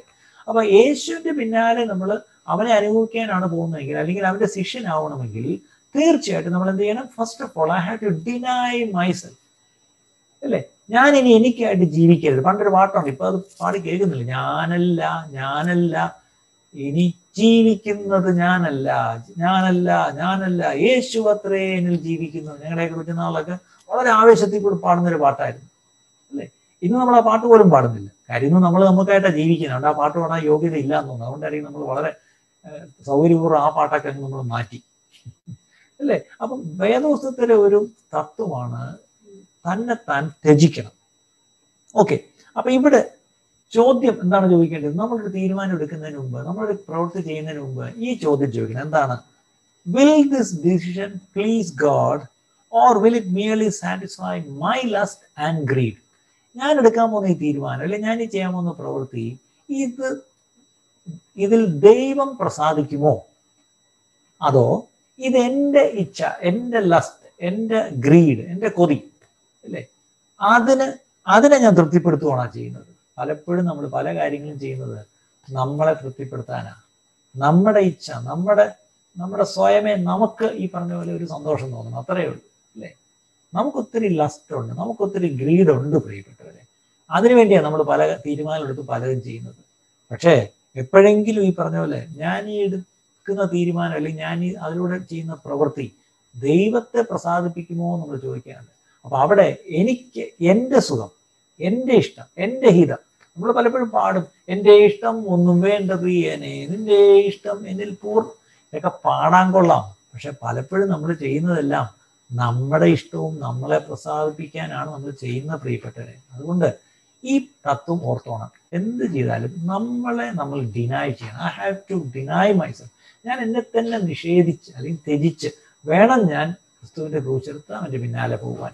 അങ്ങനെയെങ്കിൽ നമ്മൾ എന്ത് തീരുമാനം എടുക്കുമ്പോഴും ഇത് ഞാൻ എനിക്ക് വേണ്ടിയാണോ ചെയ്യുന്നത് അതോ ദൈവത്തെ പ്രസാദിപ്പിക്കാനാണോ എന്നുള്ളത് നമ്മളൊന്ന് ഓർക്കുന്ന കൊള്ളാം. ഓക്കെ, അടുത്ത തത്വം, അടുത്ത പ്രിൻസിപ്പിൾ എന്താണെന്നറിയാമോ? സെറ്റ് ആൻ എക്സാമ്പിൾ, മാതൃകയായിരിക്കുക. ഇത് ദൈവത്തിൻ്റെ ഒരു കാര്യമാണ്. നമ്മൾ പ്രത്യേകിച്ച് ദൈവമക്കള്, വിശ്വാസികള് അല്ലേ, യേശുവിൻ്റെ ശിഷ്യന്മാര് നമ്മൾ മാതൃകയുള്ളവരായിരിക്കണം. എവിടെയാണ് അപ്പോസ്തലനായ പൗലോസ് തിമോത്തിയോസിന് ലേഖനം എഴുതുമ്പം 1 തിമോത്തിയോസ് 4:12, 1 തിമോത്തി 4:12, അവിടെയാണ് പൗലോസ് തിമോത്തിയോസിനോട് പറയുന്നത്, മോനെ നിന്റെ യൗവനം ആരും തുച്ഛീകരിക്കരുത് കേട്ടോ. 5 കാര്യങ്ങളിൽ നീ വിശ്വാസികൾക്ക് മാതൃകയായിരിക്കണം. ഏത് 5 കാര്യം? വാക്കിൽ, നടപ്പിൽ, സ്നേഹത്തിൽ, വിശ്വാസത്തിൽ, നിർമ്മലതയിൽ. 5 കാര്യങ്ങൾ പാസ്റ്റേഴ്സ്, ദൈവ ശുശ്രൂഷ ചെയ്യുന്നവർ ഓർത്തോണം. നിങ്ങൾ വിശ്വാസികൾക്ക് ഈ 5 കാര്യത്തിൽ മാതൃക. നിങ്ങളുടെ വാക്കിൽ മാതൃക, നിങ്ങളുടെ പ്രവൃത്തിയിൽ മാതൃക, നിങ്ങളുടെ വിശ്വാസത്തിൽ മാതൃക, നിങ്ങളുടെ സ്നേഹത്തിൽ മാതൃക, നിങ്ങളുടെ നിർമ്മലതയിൽ മാതൃക, അല്ലേ? അപ്പൊ സകലത്തിലും നമ്മൾ മറ്റുള്ളവർക്ക് മാതൃകയായിരിക്കണം പ്രിയപ്പെട്ടവരെ. ഇതാണ് തത്വം, അല്ലേ? Be an example, set an example. അങ്ങനെയെങ്കിൽ നമ്മൾ ഓരോ തീരുമാനമെടുത്ത് ഓരോ പ്രവൃത്തി ചെയ്യുന്നതിന് മുമ്പായിട്ട് ഒരു ചോദ്യം ചോദിക്കണം. എന്താണ് നമ്മളോട് ചോദിക്കേണ്ടത്? എന്താ ചോദിക്കേണ്ടത്? ഞാൻ ഇത് ചെയ്യുന്നത് ഒരു നല്ല മാതൃകയായിരിക്കുമോ? ഞാൻ ഈ ചെയ്യാൻ പോകുന്നത് നല്ലൊരു മാതൃകയായിരിക്കുമോ? അല്ലെങ്കിൽ ഞാൻ ഇങ്ങനെ ചെയ്തു എന്നുള്ള മറ്റുള്ളവർ അറിയുമ്പോൾ, അല്ലെങ്കിൽ അവര് അയ്യേ ഇതെന്തായാലും ചെയ്യുന്നത്, ആ കുടുംബം എന്താ അങ്ങനെ ചെയ്തത്, ആ ബ്രദർ എന്താ ഇങ്ങനെ, ഈ സിസ്റ്റർ എന്താ ഇങ്ങനെ എന്ന്, അല്ലെങ്കിൽ ഞാനിത് നാളെ ചെയ്തു എന്ന് മറ്റുള്ളവർ അറിയുമ്പോൾ വിൽ ഐ ബി അഷേംഡ്, ഞാൻ ലജ്ജിച്ചു പോകുമോ? അല്ലെങ്കിൽ വേറൊരു വാക്കി പറഞ്ഞ, how will this affect my witness or testimony? ഞാൻ ഇങ്ങനെ ഒരു തീരുമാനം എടുത്ത് ചെയ്താൽ അത് എൻ്റെ സാക്ഷ്യത്തെ എങ്ങനെ ബാധിക്കും? നമ്മുടെ സാക്ഷി, നമുക്കൊരു സാക്ഷ്യ ജീവിതം ആവശ്യമല്ലേ? ഈ സാക്ഷ്യം എന്ന് പറഞ്ഞാൽ എന്താ? എഴുന്നേറ്റ് വന്ന കർത്താവ് എനിക്ക് നല്ലവനും വല്ലവനുമായിരുന്നു എന്ന് പറയുന്നതാണോ സാക്ഷ്യം? ഞാനൊക്കെ പെന്തക്കോസ്ത് കുടുംബത്തിൽ ജനിച്ച് വളർന്നു വന്ന ആളാണ്. എൻ്റെയൊക്കെ കൊച്ചുനാളി ആ കൂടി സാക്ഷ്യം എന്ന് പറഞ്ഞാൽ ഞായറാഴ്ച ബൈബിൾ എടുത്തുകൊണ്ട് എഴുന്നേറ്റ് നിന്ന് എന്താണ്, കർത്താവ് കഴിഞ്ഞ ഒരാഴ്ച കാലം മുഴുവൻ എനിക്ക് നല്ലവനും വല്ലവനുമായിരുന്നു. ശരിയാണ് അല്ലേ? ഈ നല്ലവനും വല്ലവനുമായിരുന്നു എഴുന്നേറ്റ് സാക്ഷ്യം പറയുന്നതാണോ സാക്ഷ്യം? അല്ല, നമ്മുടെ സാക്ഷ്യ ജീവിതം, മൈ ലൈഫ് ടെസ്റ്റിമണി, അതാ കാര്യം, അല്ലേ? അപ്പൊ നമ്മുടെ ജീവിതത്തിൽ നമ്മൾ എടുക്കുന്ന തീരുമാനവും ആ തീരുമാനത്തിലൂടെ ചെയ്യുന്ന പ്രവൃത്തി, അങ്ങനെ ആ ചെയ്യുന്ന പ്രവൃത്തി അത് എനിക്കൊരു സാക്ഷ്യമായിരിക്കുമോ? അതോ ഞാൻ എന്തെങ്കിലും തെറ്റായ ഒരു കാര്യമാണ് തീരുമാനമെടുത്ത് ചെയ്താൽ അത് മറ്റുള്ളവർ അറിയുമ്പോൾ ഞാൻ ലജ്ജിക്കുമോ? അയ്യോ, ഞാൻ എന്തിനങ്ങനെ പറഞ്ഞു, ഞാൻ എന്തിനങ്ങനെ ചെയ്തു? ഇപ്പൊ എല്ലാവരും എന്നെ വല്ലാണ്ട് എന്നെ വലിയ മതിപ്പായിട്ട് വെച്ചിരുന്നു, എനിക്ക് നല്ലൊരു സാക്ഷ്യം ഉണ്ടായിരുന്നു, പക്ഷെ ഒറ്റ നിമിഷം കൊണ്ട് തന്നെ ആ സാക്ഷ്യം പോകും. നമ്മുടെ ഒരു വാക്ക് മതി പ്രിയപ്പെട്ടവര്. കോപത്തിൽ പറയുന്ന, സമൂഹത്തിൽ ഇരുന്ന് ചിലപ്പോൾ ഒരു കമ്മിറ്റി മീറ്റിംഗ് എന്നൊക്കെ പറയത്തില്ല, അവിടെ പറയുന്ന ഒരു വാക്ക് മതി, നമ്മുടെ വില പോവും, അല്ലെങ്കിൽ നമ്മുടെ സാക്ഷ്യം പോവും പ്രിയപ്പെട്ടവരെ. വണ്ടി ഓടിച്ച് പോകുമ്പോൾ പെട്ടെന്ന് നമ്മുടെ ഫ്രണ്ടിൽ പോകുന്നവരോട് ബ്രേക്ക് ഇടുമ്പോൾ, അല്ലെങ്കിൽ ഇവിടെ കുറുകെ ചാടും. പിന്നെ അവിടെ സൗദിയിലൊന്നും ആരും കുറുകെ ചാടത്തില്ലായിരിക്കും, നമ്മുടെ നാട്ടിൽ പോകുമ്പോൾ ഇതൊക്കെ പ്രതീക്ഷിക്കാം. അപ്പം പെട്ടെന്ന് കുറുകെ ചാടുമ്പോൾ വണ്ടി ചവിട്ടിയിട്ട് ഗ്ലാസ് തുറന്ന് പറയുന്നൊരു വാക്ക് മതി, നമ്മുടെ സാക്ഷ്യം മുഴുവൻ പോയി കിട്ടാൻ അത് മതി പ്രിയപ്പെട്ടവരെ, അല്ലേ? അപ്പം എന്താണ് ഇവിടുത്തെ തത്വം? Set an example. നമ്മൾ മാതൃക, ഡ്രൈവ് ചെയ്യുമ്പോൾ നമ്മൾ മാതൃകയുള്ളവരായിരിക്കും, അല്ലേ? നമ്മുടെ മുമ്പേ പോകുന്നവനും പുറകെ പോകുന്നവനും ഒക്കെ നമ്മൾ പ്രതീക്ഷിക്കുന്ന പോലെ ആയിരിക്കില്ല ഓടിക്കുന്നത്, പക്ഷെ അവിടെയും നമ്മൾ മാതൃകയായിട്ട് തന്നെ ഇരിക്കണം, അല്ലേ? അപ്പം ഇതൊരു വളരെ പ്രധാനപ്പെട്ട ഒരു കാര്യമാണ്. അടുത്ത തത്വം, ഗോഡ് എക്സാമിൻസ് ദ ഹാർട്ട്. ദൈവം, യഹോവയായ ദൈവം ഹൃദയങ്ങളെയാണ് ശോധന ചെയ്യുന്നത്. ഇതൊരു തത്വമാണ്, ബൈബിളിലെ തത്വമാണ്, അല്ലേ? ഇത് ആരോടാണ് പറഞ്ഞത്? ശമൂവേൽ ദാവീദിന്റെ വീട്ടിൽ ചെന്നപ്പോഴാണ് ഈ പൊക്കവും മണ്ണവും തടിയൊക്കെ ഉള്ള ചേട്ടന്മാരെ കണ്ടപ്പം ശമൂവേൽ പാവം തേലക്കുപ്പി തുറക്കും എണ്ണ ഒഴിക്കാൻ വേണ്ടി. അപ്പോഴൊക്കെ ദൈവം ഇവനല്ല ഇവിടെ അടുത്ത് വരുന്നു അതിനെക്കാട്ടിലും പൊക്കും. ഇവിടെ ഇയാൾ ചാടി എഴുന്നേറ്റ് കുപ്പി തുറക്കും, അറിയുടെ ഇതല്ല. കുറെ ആയപ്പോൾ ദൈവം പറഞ്ഞു, എടാ നീ എന്തോ കാണിക്കുന്നേ? നീ ഈ കണ്ണിന് കാണുന്നതാണ് ഈ നോക്കുന്നത്. ഞാൻ നോക്കുന്നത് ഒരുത്തന്റെ രൂപമല്ല, ഞാൻ കാണുന്നവന്റെ ഹൃദയമാണ്. അതെവിടെയാണ് ആ വാക്യം? 1 ശമൂവേൽ 16:7 ഫസ്റ്റ് സാമുവേൽ 16:7. 1 ശമൂവേൽ 16:7.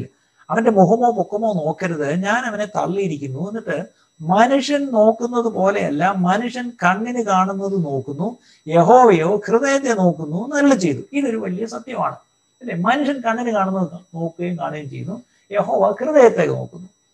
ഇനി സദൃശവാക്യം 16:2 ഒരു വാക്യമുണ്ട്.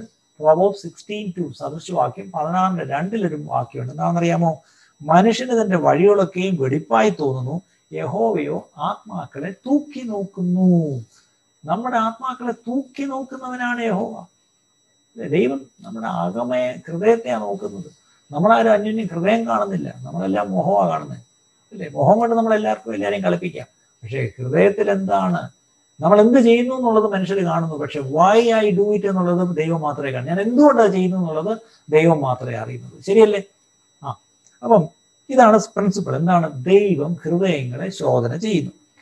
അപ്പം നമ്മൾ എന്ത് തീരുമാനം എടുക്കുന്നതിന് മുമ്പും എന്ത് പ്രവർത്തിക്കുന്നതിന് മുമ്പും നമ്മൾ ചോദിക്കേണ്ട ചോദ്യം ഇതാണ്: are my motives right and sincere before God? ഞാൻ ഈ ചെയ്യാൻ പോകുന്ന പ്രവൃത്തിയുടെ പിന്നിലുള്ള അതിൻ്റെ ഉദ്ദേശം, മോട്ടീവ്, അത് സിൻസിയർ ആണോ, അത് റൈറ്റ് ആണോ, ശരിയും ഈ പറഞ്ഞ പോലെ നിർമ്മലമാണോ, ദൈവസന്നിധി? ഞാൻ പലപ്പോഴും പല കാര്യങ്ങളും ചെയ്യുന്നത് മനുഷ്യരെ പ്രസാദിപ്പിക്കാനായിരിക്കും, അല്ലെങ്കിൽ മനുഷ്യരുടെ മുമ്പിൽ ഒരു കയ്യടി കിട്ടാനോ അല്ലെങ്കിൽ മനുഷ്യരുടെ മുമ്പിൽ അംഗീകാരം കിട്ടാനോ ഒക്കെ ആയിരിക്കാം.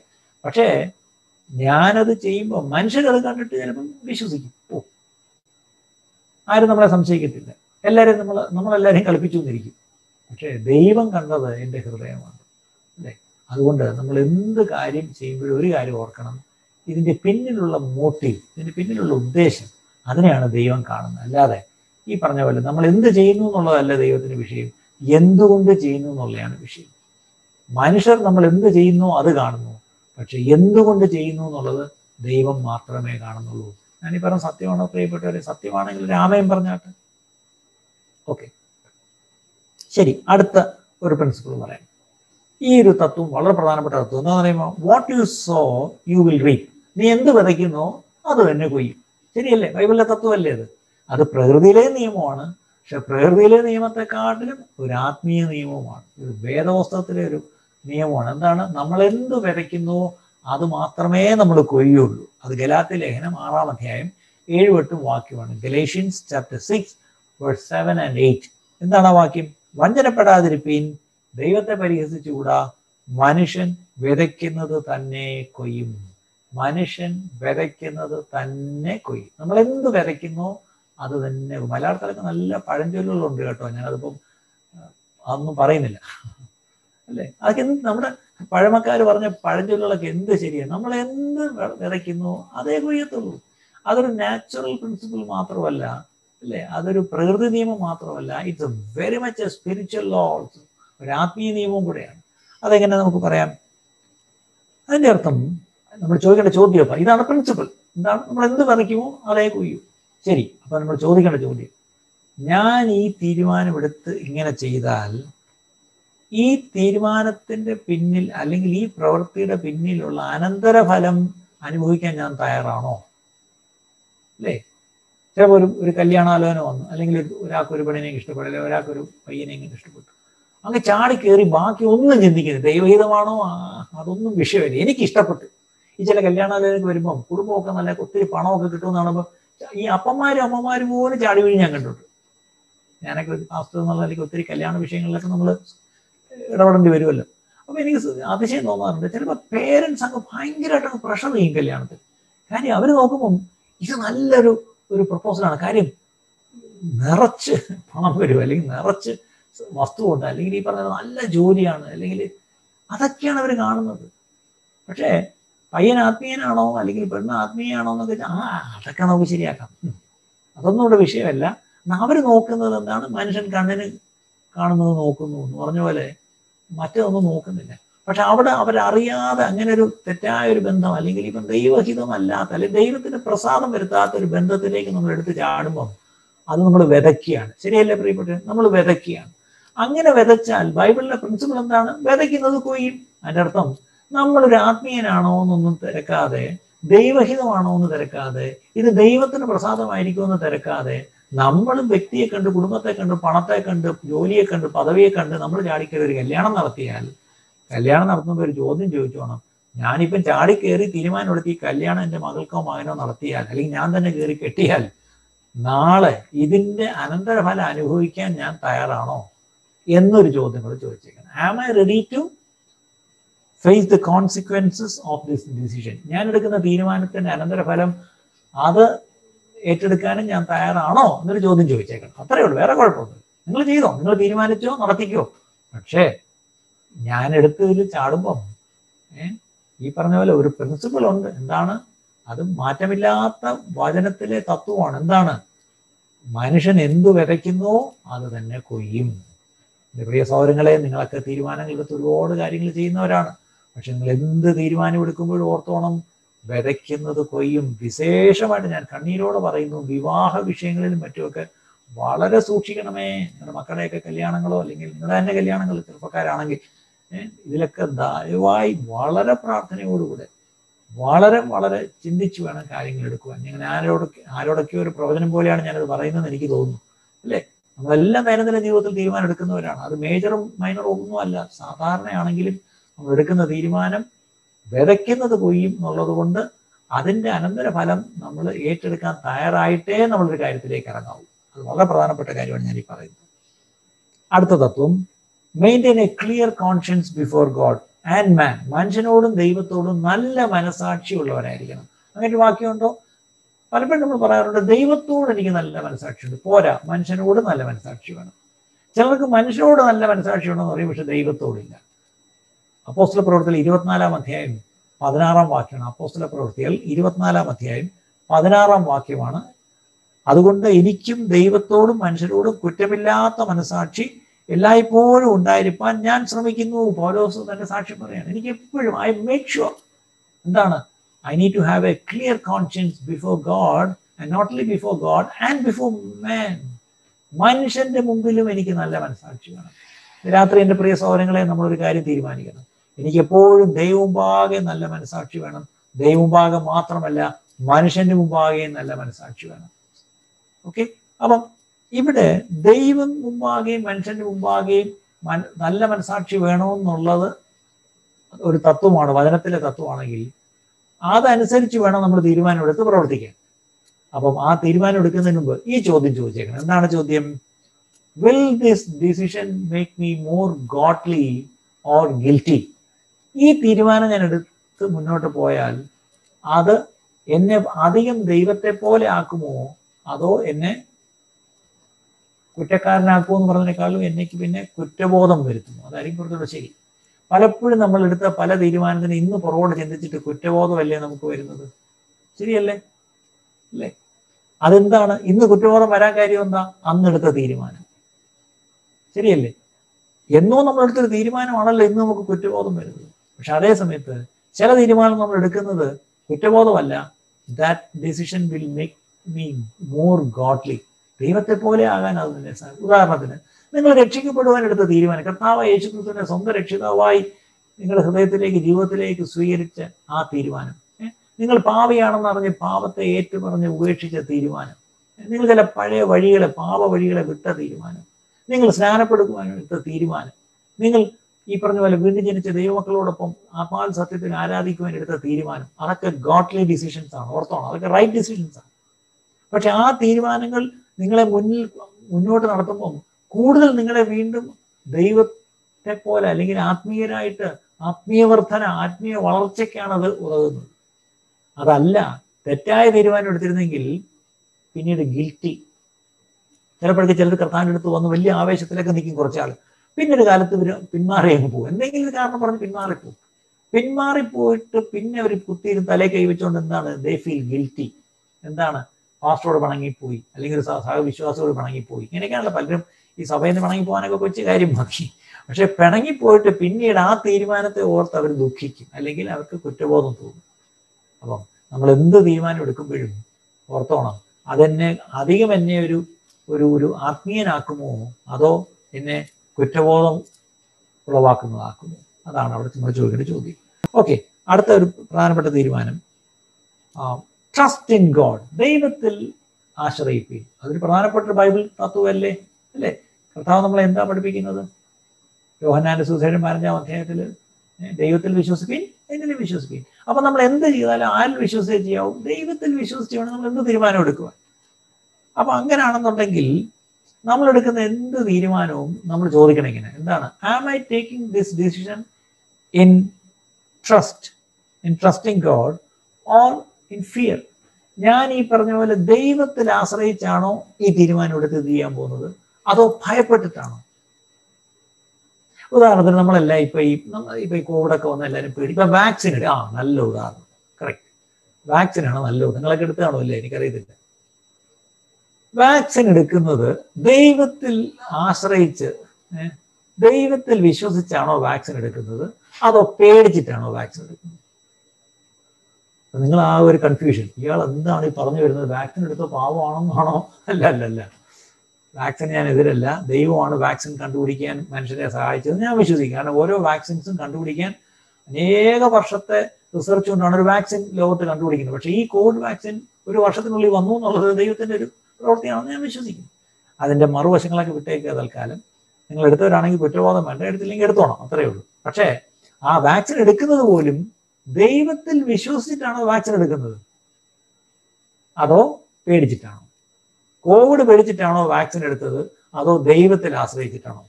ഇതിലും വരെ നല്ലൊരു ഉദാഹരണം വാക്സിൻ പോലെ ഈ വാക്യം തെളിയിക്കാനില്ല, അല്ലേ? Thank God for medicines and thank God for doctors, അതൊക്കെ നല്ലത് തന്നെ. പക്ഷേ ഞാൻ എപ്പോഴും പറയും, മരുന്നെടുക്കുമ്പോൾ ഒരു കാര്യം ഓർത്തോണം, ആശ്രയം ദൈവത്തിലായിരിക്കണം, അല്ലേ? ആശ്രയം ആരിലായിരിക്കണം? ദൈവത്തിലായിരിക്കണം. കാര്യം ബൈബിളിൽ ഒരു മനുഷ്യനെ പറ്റി, ഒരു രാജാവിനെ പറ്റിയുണ്ട്, അറിയാമോ? യെശയ്യാവിലല്ലേ ആ വാക്യം? അവൻ തന്റെ ദീനത്തിൽ, ഹിസ്കിയാവ്, അതെ, അവൻ തന്റെ ദീനത്തിൽ യഹോവയെ അന്വേഷിക്കാതെ വൈദ്യന്മാരെ അന്വേഷിച്ചത് കൊണ്ട് ദൈവത്തിന് അത് അനിഷ്ടമായി. ഇന്ന് നമ്മൾ മരുന്നെടുക്കുന്നതിൽ തെറ്റൊന്നുമില്ല. പക്ഷേ ആശ്രയം മരുന്നിൽ വെക്കരുത്, ആശ്രയം ഡോക്ടേഴ്സിൽ വെക്കരുത്, ആശ്രയം ദൈവത്തിലേ വെക്കാവൂ, അല്ലേ? രോഗിക്ക് വൈദ്യനെ ആവശ്യമാണ്. പക്ഷേ നല്ല ഡോക്ടർമാർ അവരുടെ ഓഫീസിൽ അവരൊരു വാൾ ടെക്സ്റ്റ് എഴുതിയിട്ടേക്ക്, എന്താണെന്നറിയാമോ? വി ട്രീറ്റ്, ഗോഡ് ഹീൽസ്, അല്ലേ? ബോധമുള്ള ഡോക്ടർമാർ അത് എഴുതി വെക്കും, ഞങ്ങൾ ചികിത്സിക്കുന്നു, ദൈവമാണ് സൗഖ്യമാക്കുന്നത്. ശരിയല്ലേ പ്രിയപ്പെട്ടവരെ? നമ്മൾ മരുന്ന് കഴിച്ച് ആ മരുന്നാണോ നമ്മളെ നമ്മളെടുത്ത ആന്റിബയോട്ടിക്സ് ആണോ നമ്മളെ സൗഖ്യമാക്കിയത്? അല്ല. നമ്മുടെ ദൈവം അടിപ്പിണരുകളാൽ നമുക്ക് 2000 കൊല്ലം മുമ്പ് കാൽവറി ക്രൂശിൽ സൗഖ്യം വാങ്ങിച്ചു തന്ന നമ്മുടെ കർത്താവായ യേശു ക്രിസ്തു, അവന്റെ ശരീരത്തിൽ അവനേറ്റ അടികളാൽ എനിക്ക് സൗഖ്യം വന്നു, അല്ലേ? ആ അടിപ്പിണരുകളാണ് നമുക്ക് സൗഖ്യം തന്നത് പ്രിയപ്പെട്ടവരെ. അതെപ്പോഴും ഓർത്തോണം. അപ്പം ദൈവത്തിൽ ആശ്രയിച്ച് ദൈവത്തിൽ വിശ്വസിക്കണം, അല്ലേ? ഞാൻ എടുക്കുന്ന തീരുമാനവും ഞാൻ ചെയ്യാൻ പോകുന്ന പ്രവൃത്തി, ഞാനിപ്പോൾ മരുന്നാണ് എടുക്കുന്നതെങ്കിൽ ദൈവത്തിൽ വിശ്വസിച്ചുകൊണ്ട് മരുന്നെടുക്കാം, അല്ലേ? ഇല്ലെങ്കിൽ എന്ത് പറ്റുമെന്ന് അറിയാമോ? നമ്മൾ ദൈവത്തിൽ വിശ്വസിച്ചല്ല ആ പ്രവൃത്തി ചെയ്യുന്നത്, ഭയന്നിട്ടാണ്. Don't make any decision in fear. Don't do anything because of fear. Okay, take a decision or do anything out of faith in God. ദൈവത്തിൽ ആശ്രയിച്ച് ദൈവത്തിൽ വിശ്വസിച്ച് മുന്നോട്ട് തീരുമാനം എടുക്കുക. അപ്പം ദൈവം മാനിക്കും, ദൈവം പ്രസാദിക്കുകയും ചെയ്യുന്നുള്ള കാര്യം മറക്കരുത്. അടുത്ത principle, seek the good of others. മറ്റുള്ളവരുടെ നന്മ കൂടെ നോക്കണം. ഇന്നത്തെ നമ്മുടെ പ്രശ്നം എന്താണെന്നറിയാം? നമ്മൾ വളരെ അന്ത്യകാലത്തിന്റെ ഒരു ലക്ഷണം എന്താണെന്നറിയാം പൗലോസ് പറഞ്ഞത്? അന്ത്യകാലത്ത് ദുർഘട സമയങ്ങൾ വരുമെന്ന് അറിഞ്ഞുകൊള്ളുക. എന്താണ്? മനുഷ്യർ സ്വസ്നേഹികളും. People will be lovers of themselves. മനുഷ്യർക്ക് ഒരാളോടെ സ്നേഹമുള്ളൂ. ആരോട്? തന്നോട്. കുഞ്ഞുണ്ണി മാഷ് എന്നൊരു കവി ഉണ്ടല്ലോ നമ്മുടെ മലയാളത്തിൽ, അദ്ദേഹത്തിൻ്റെ ഒരു കവിത, തനിക്ക് തന്നോടേ സ്നേഹമുള്ളൂ. അപ്പൊ ആരോ ചോദിച്ചാൽ അത് കഴിഞ്ഞിട്ടോ?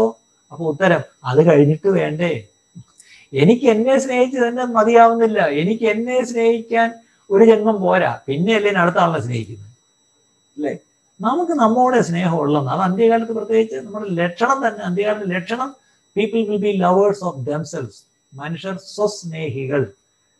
അപ്പം ബൈബിൾ പക്ഷെ പറയുന്നു, നോ നോ നോ, നീ എപ്പോഴും നിന്റെ ഗുണം മാത്രം നോക്കിയാൽ പോരാ, മറ്റുള്ളവന്റെ ഗുണം കൂടെ നോക്കണം. ഇതൊരു ബൈബിൾ തത്വമാണ്. എന്താണ്? മറ്റുള്ളവരുടെ ഗുണം, മറ്റുള്ളവരുടെ നന്മയും കൂടെ നമ്മൾ നോക്കണം. എവിടെയാണ് ആ വാക്യം?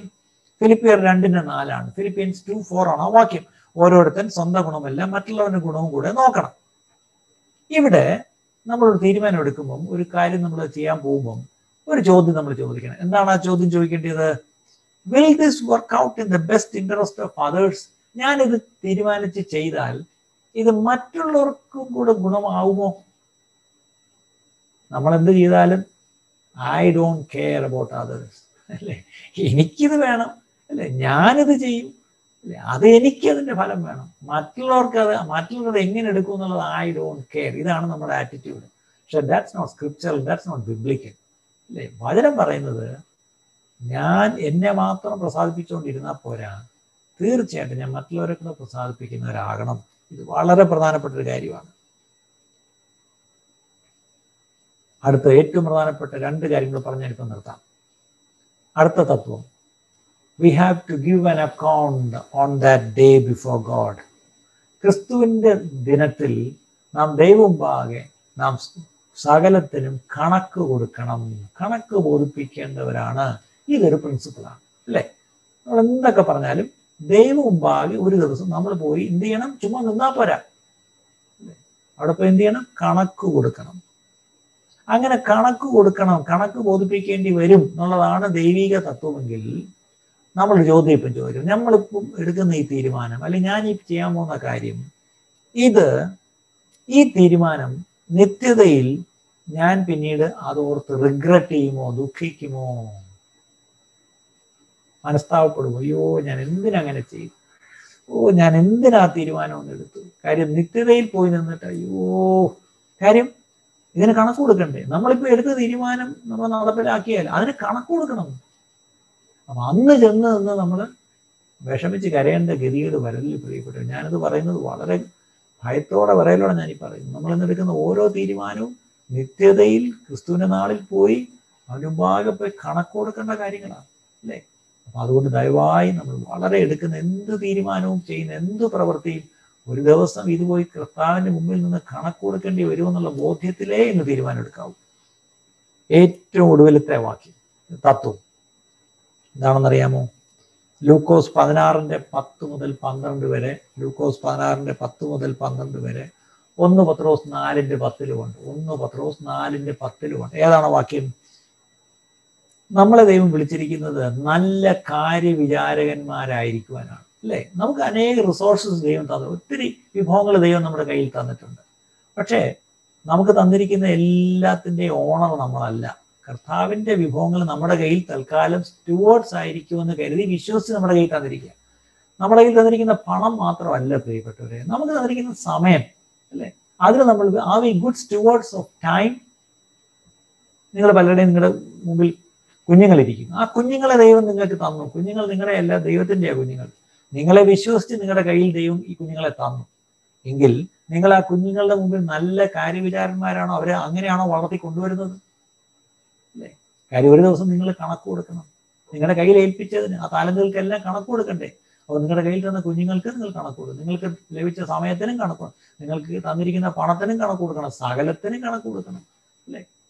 അപ്പൊ ഇവിടെ ശരിക്കും പറഞ്ഞാൽ നമ്മുടെ കയ്യിൽ തന്നിരിക്കുന്നത് കണക്ക് കൊടുക്കണം. നമ്മൾ ചോദിക്കേണ്ട ചോദ്യം ഇതാണ്: ദൈവം എനിക്ക് തന്നിരിക്കുന്ന താലന്തുകൾ, എനിക്ക് തന്നിരിക്കുന്ന സാഹചര്യങ്ങൾ, റിസോഴ്സസ്, ഇൻഫ്ലുവൻസസ്, ഇതിനെല്ലാം ദൈവത്തിന്റെ മുമ്പിൽ ചെന്ന് കണക്ക് കൊടുക്കുമ്പോൾ ഞാനത് വേസ്റ്റാക്കി എന്ന് ചിന്തിച്ചന്ന് ദുഃഖിക്കുമോ? Did I put to good use? ഞാനന്ന് ശരിയായി ഇവിടെ വെച്ച് ഞാൻ ഉപയോഗിച്ചു. ഞാൻ ബൈബിൾ ഭാഷയിൽ പറഞ്ഞാൽ, ഉപമ യേശു പറഞ്ഞാൽ എന്താണ്? അവൻ താലന്തുകൾ കൊണ്ട് വ്യാപാരം ചെയ്ത് അധികമുണ്ടാക്കി, അല്ലേ? ഇതുപോലെ ദൈവം നമുക്ക് തന്നിരിക്കുന്ന സകലതും അത് ശരിയായി വ്യാപാരം ചെയ്ത് ഒന്നൊന്നുകൂടെ നേടി എന്ന് പറയത്തക്ക രീതിയിൽ കർത്താവിന്റെ മുമ്പിൽ ചെന്ന്, നീ എന്നെ ഏൽപ്പിച്ചത് ഞാൻ ഒന്നും ചെയ്തില്ല, അതുപോലെ കൊണ്ട് തിരിച്ചു കൊടുത്താൽ എന്ത് പറ്റും? അതെങ്കിൽ നീ തിരിച്ചു തന്നല്ലോ, വേസ്റ്റ് ആക്കിയില്ലല്ലോ എന്നാണോ പറഞ്ഞത്? അല്ല, അവനെ ശിക്ഷിച്ചു എന്നാണ് കാണുന്നത്. ഇത് പലപ്പോഴും നമുക്ക് ദൈവം തന്നിരിക്കുന്ന റിസോഴ്സസ്, നമുക്ക് തന്നിരിക്കുന്ന സമയം, നമുക്ക് തന്നിരിക്കുന്ന പല കാര്യങ്ങൾ, ടാലൻസ് ഒക്കെ, അത് നമ്മൾ ശരിയായിട്ട് വ്യാപാരം ചെയ്തില്ലെങ്കിൽ അന്ന് ദുഷ്ടദാസനെ എന്ന് നമ്മളെ നോക്കി വിളിക്കേണ്ട ഒരു സമയം, ഒരവസ്ഥ വരാം. പകരം നല്ല ദാസനെ, വിശ്വസ്തനായ ദാസനെ എന്ന് പറഞ്ഞ കർത്താവ് നമ്മളിൽ പ്രസാദിച്ച് നമുക്കന്ന് റിവാർഡ്സ്, പ്രതിഫലങ്ങൾ തരുന്ന ഒരു നാളാണ് നമുക്കുള്ളത് പ്രിയപ്പെട്ടവരെ. എൻ്റെ വാക്കുകൾ ഞാനിവിടെ നിർത്തുന്നു. നമ്മൾ ഇത്രയും നേരം കേട്ടത് വേറൊന്നുമല്ല. നമ്മുടെ ജീവിതത്തിൽ എടുക്കുന്ന എന്ത് തീരുമാനവും, നമ്മുടെ ജീവിതത്തിൽ ചെയ്യുന്ന എന്ത് പ്രവൃത്തികളും, അത് ചെയ്യുവാൻ നമ്മളെ പ്രേരിപ്പിക്കേണ്ടുന്ന, അല്ലെങ്കിൽ ആ തീരുമാനം എടുക്കാൻ നമ്മളെ സഹായിക്കേണ്ടുന്ന ചില വേദപുസ്തക തത്വങ്ങളുണ്ട്. There are certain principles in the Bible which you have to refer before you take a decision or do something.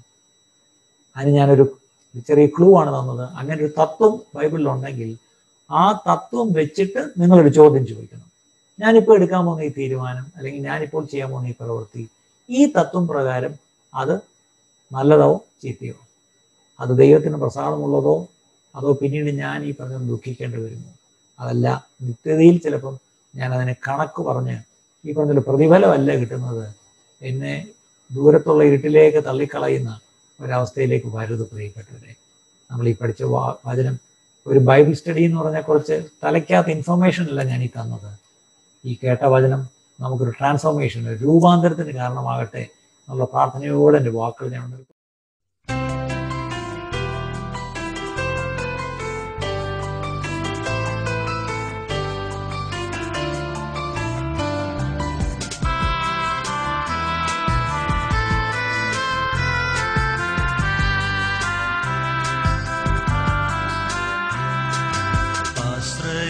ആശ്രയമേശുവിലെന്നതിനാൽ ഭാഗ്യവാൻ ഞാൻ, ഭാഗ്യവാൻ ഞാൻ.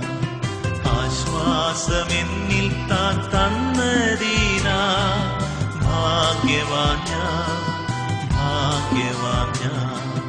ആശ്രയമേശുവിലെന്നതിനാൽ ഭാഗ്യവാൻ ഞാൻ, ഭാഗ്യവാൻ ഞാൻ. ആശ്വാസമെന്നിൽ താൻ തന്നതിനാൽ ഭാഗ്യവാൻ ഞാൻ, ഭാഗ്യവാൻ ഞാൻ.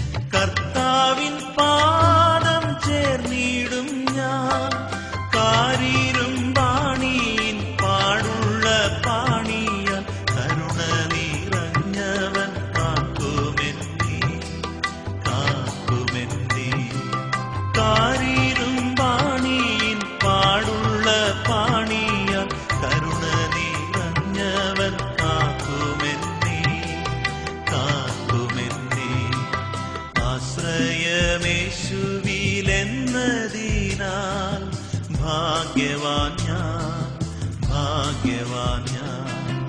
ആശ്വാസമെന്നിൽ താൻ തന്നതിനാൽ ഭാഗ്യവാൻ ഞാൻ, ഭാഗ്യവാൻ ഞാൻ.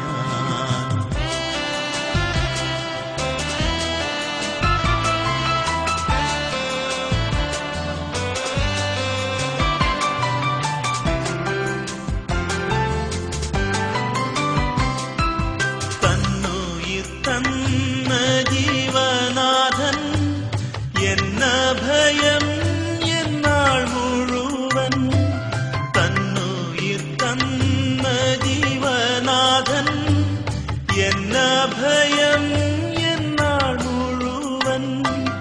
ഒന്നിനും തന്നീടമെന്നിയെ വേറെങ്ങും ഓടേണ്ട താങ്ങുവാൻ താൻ മതിയാ, താൻ മതിയാ. ഒന്നിനും തന്നീടമെന്നിയെ വേറെങ്ങും ഓടേണ്ട താങ്ങുവാൻ താൻ മതിയാ, താൻ മതിയാ. ആശ്രയമേശുവിലെന്നതിനാൽ ഭാഗ്യവാൻ ഞാൻ, ഭാഗ്യവാൻ ഞാൻ. ആശ്വാസമെന്നിൽ താൻ തന്നതിനാൽ ഭാഗ്യവാൻ ഞാൻ,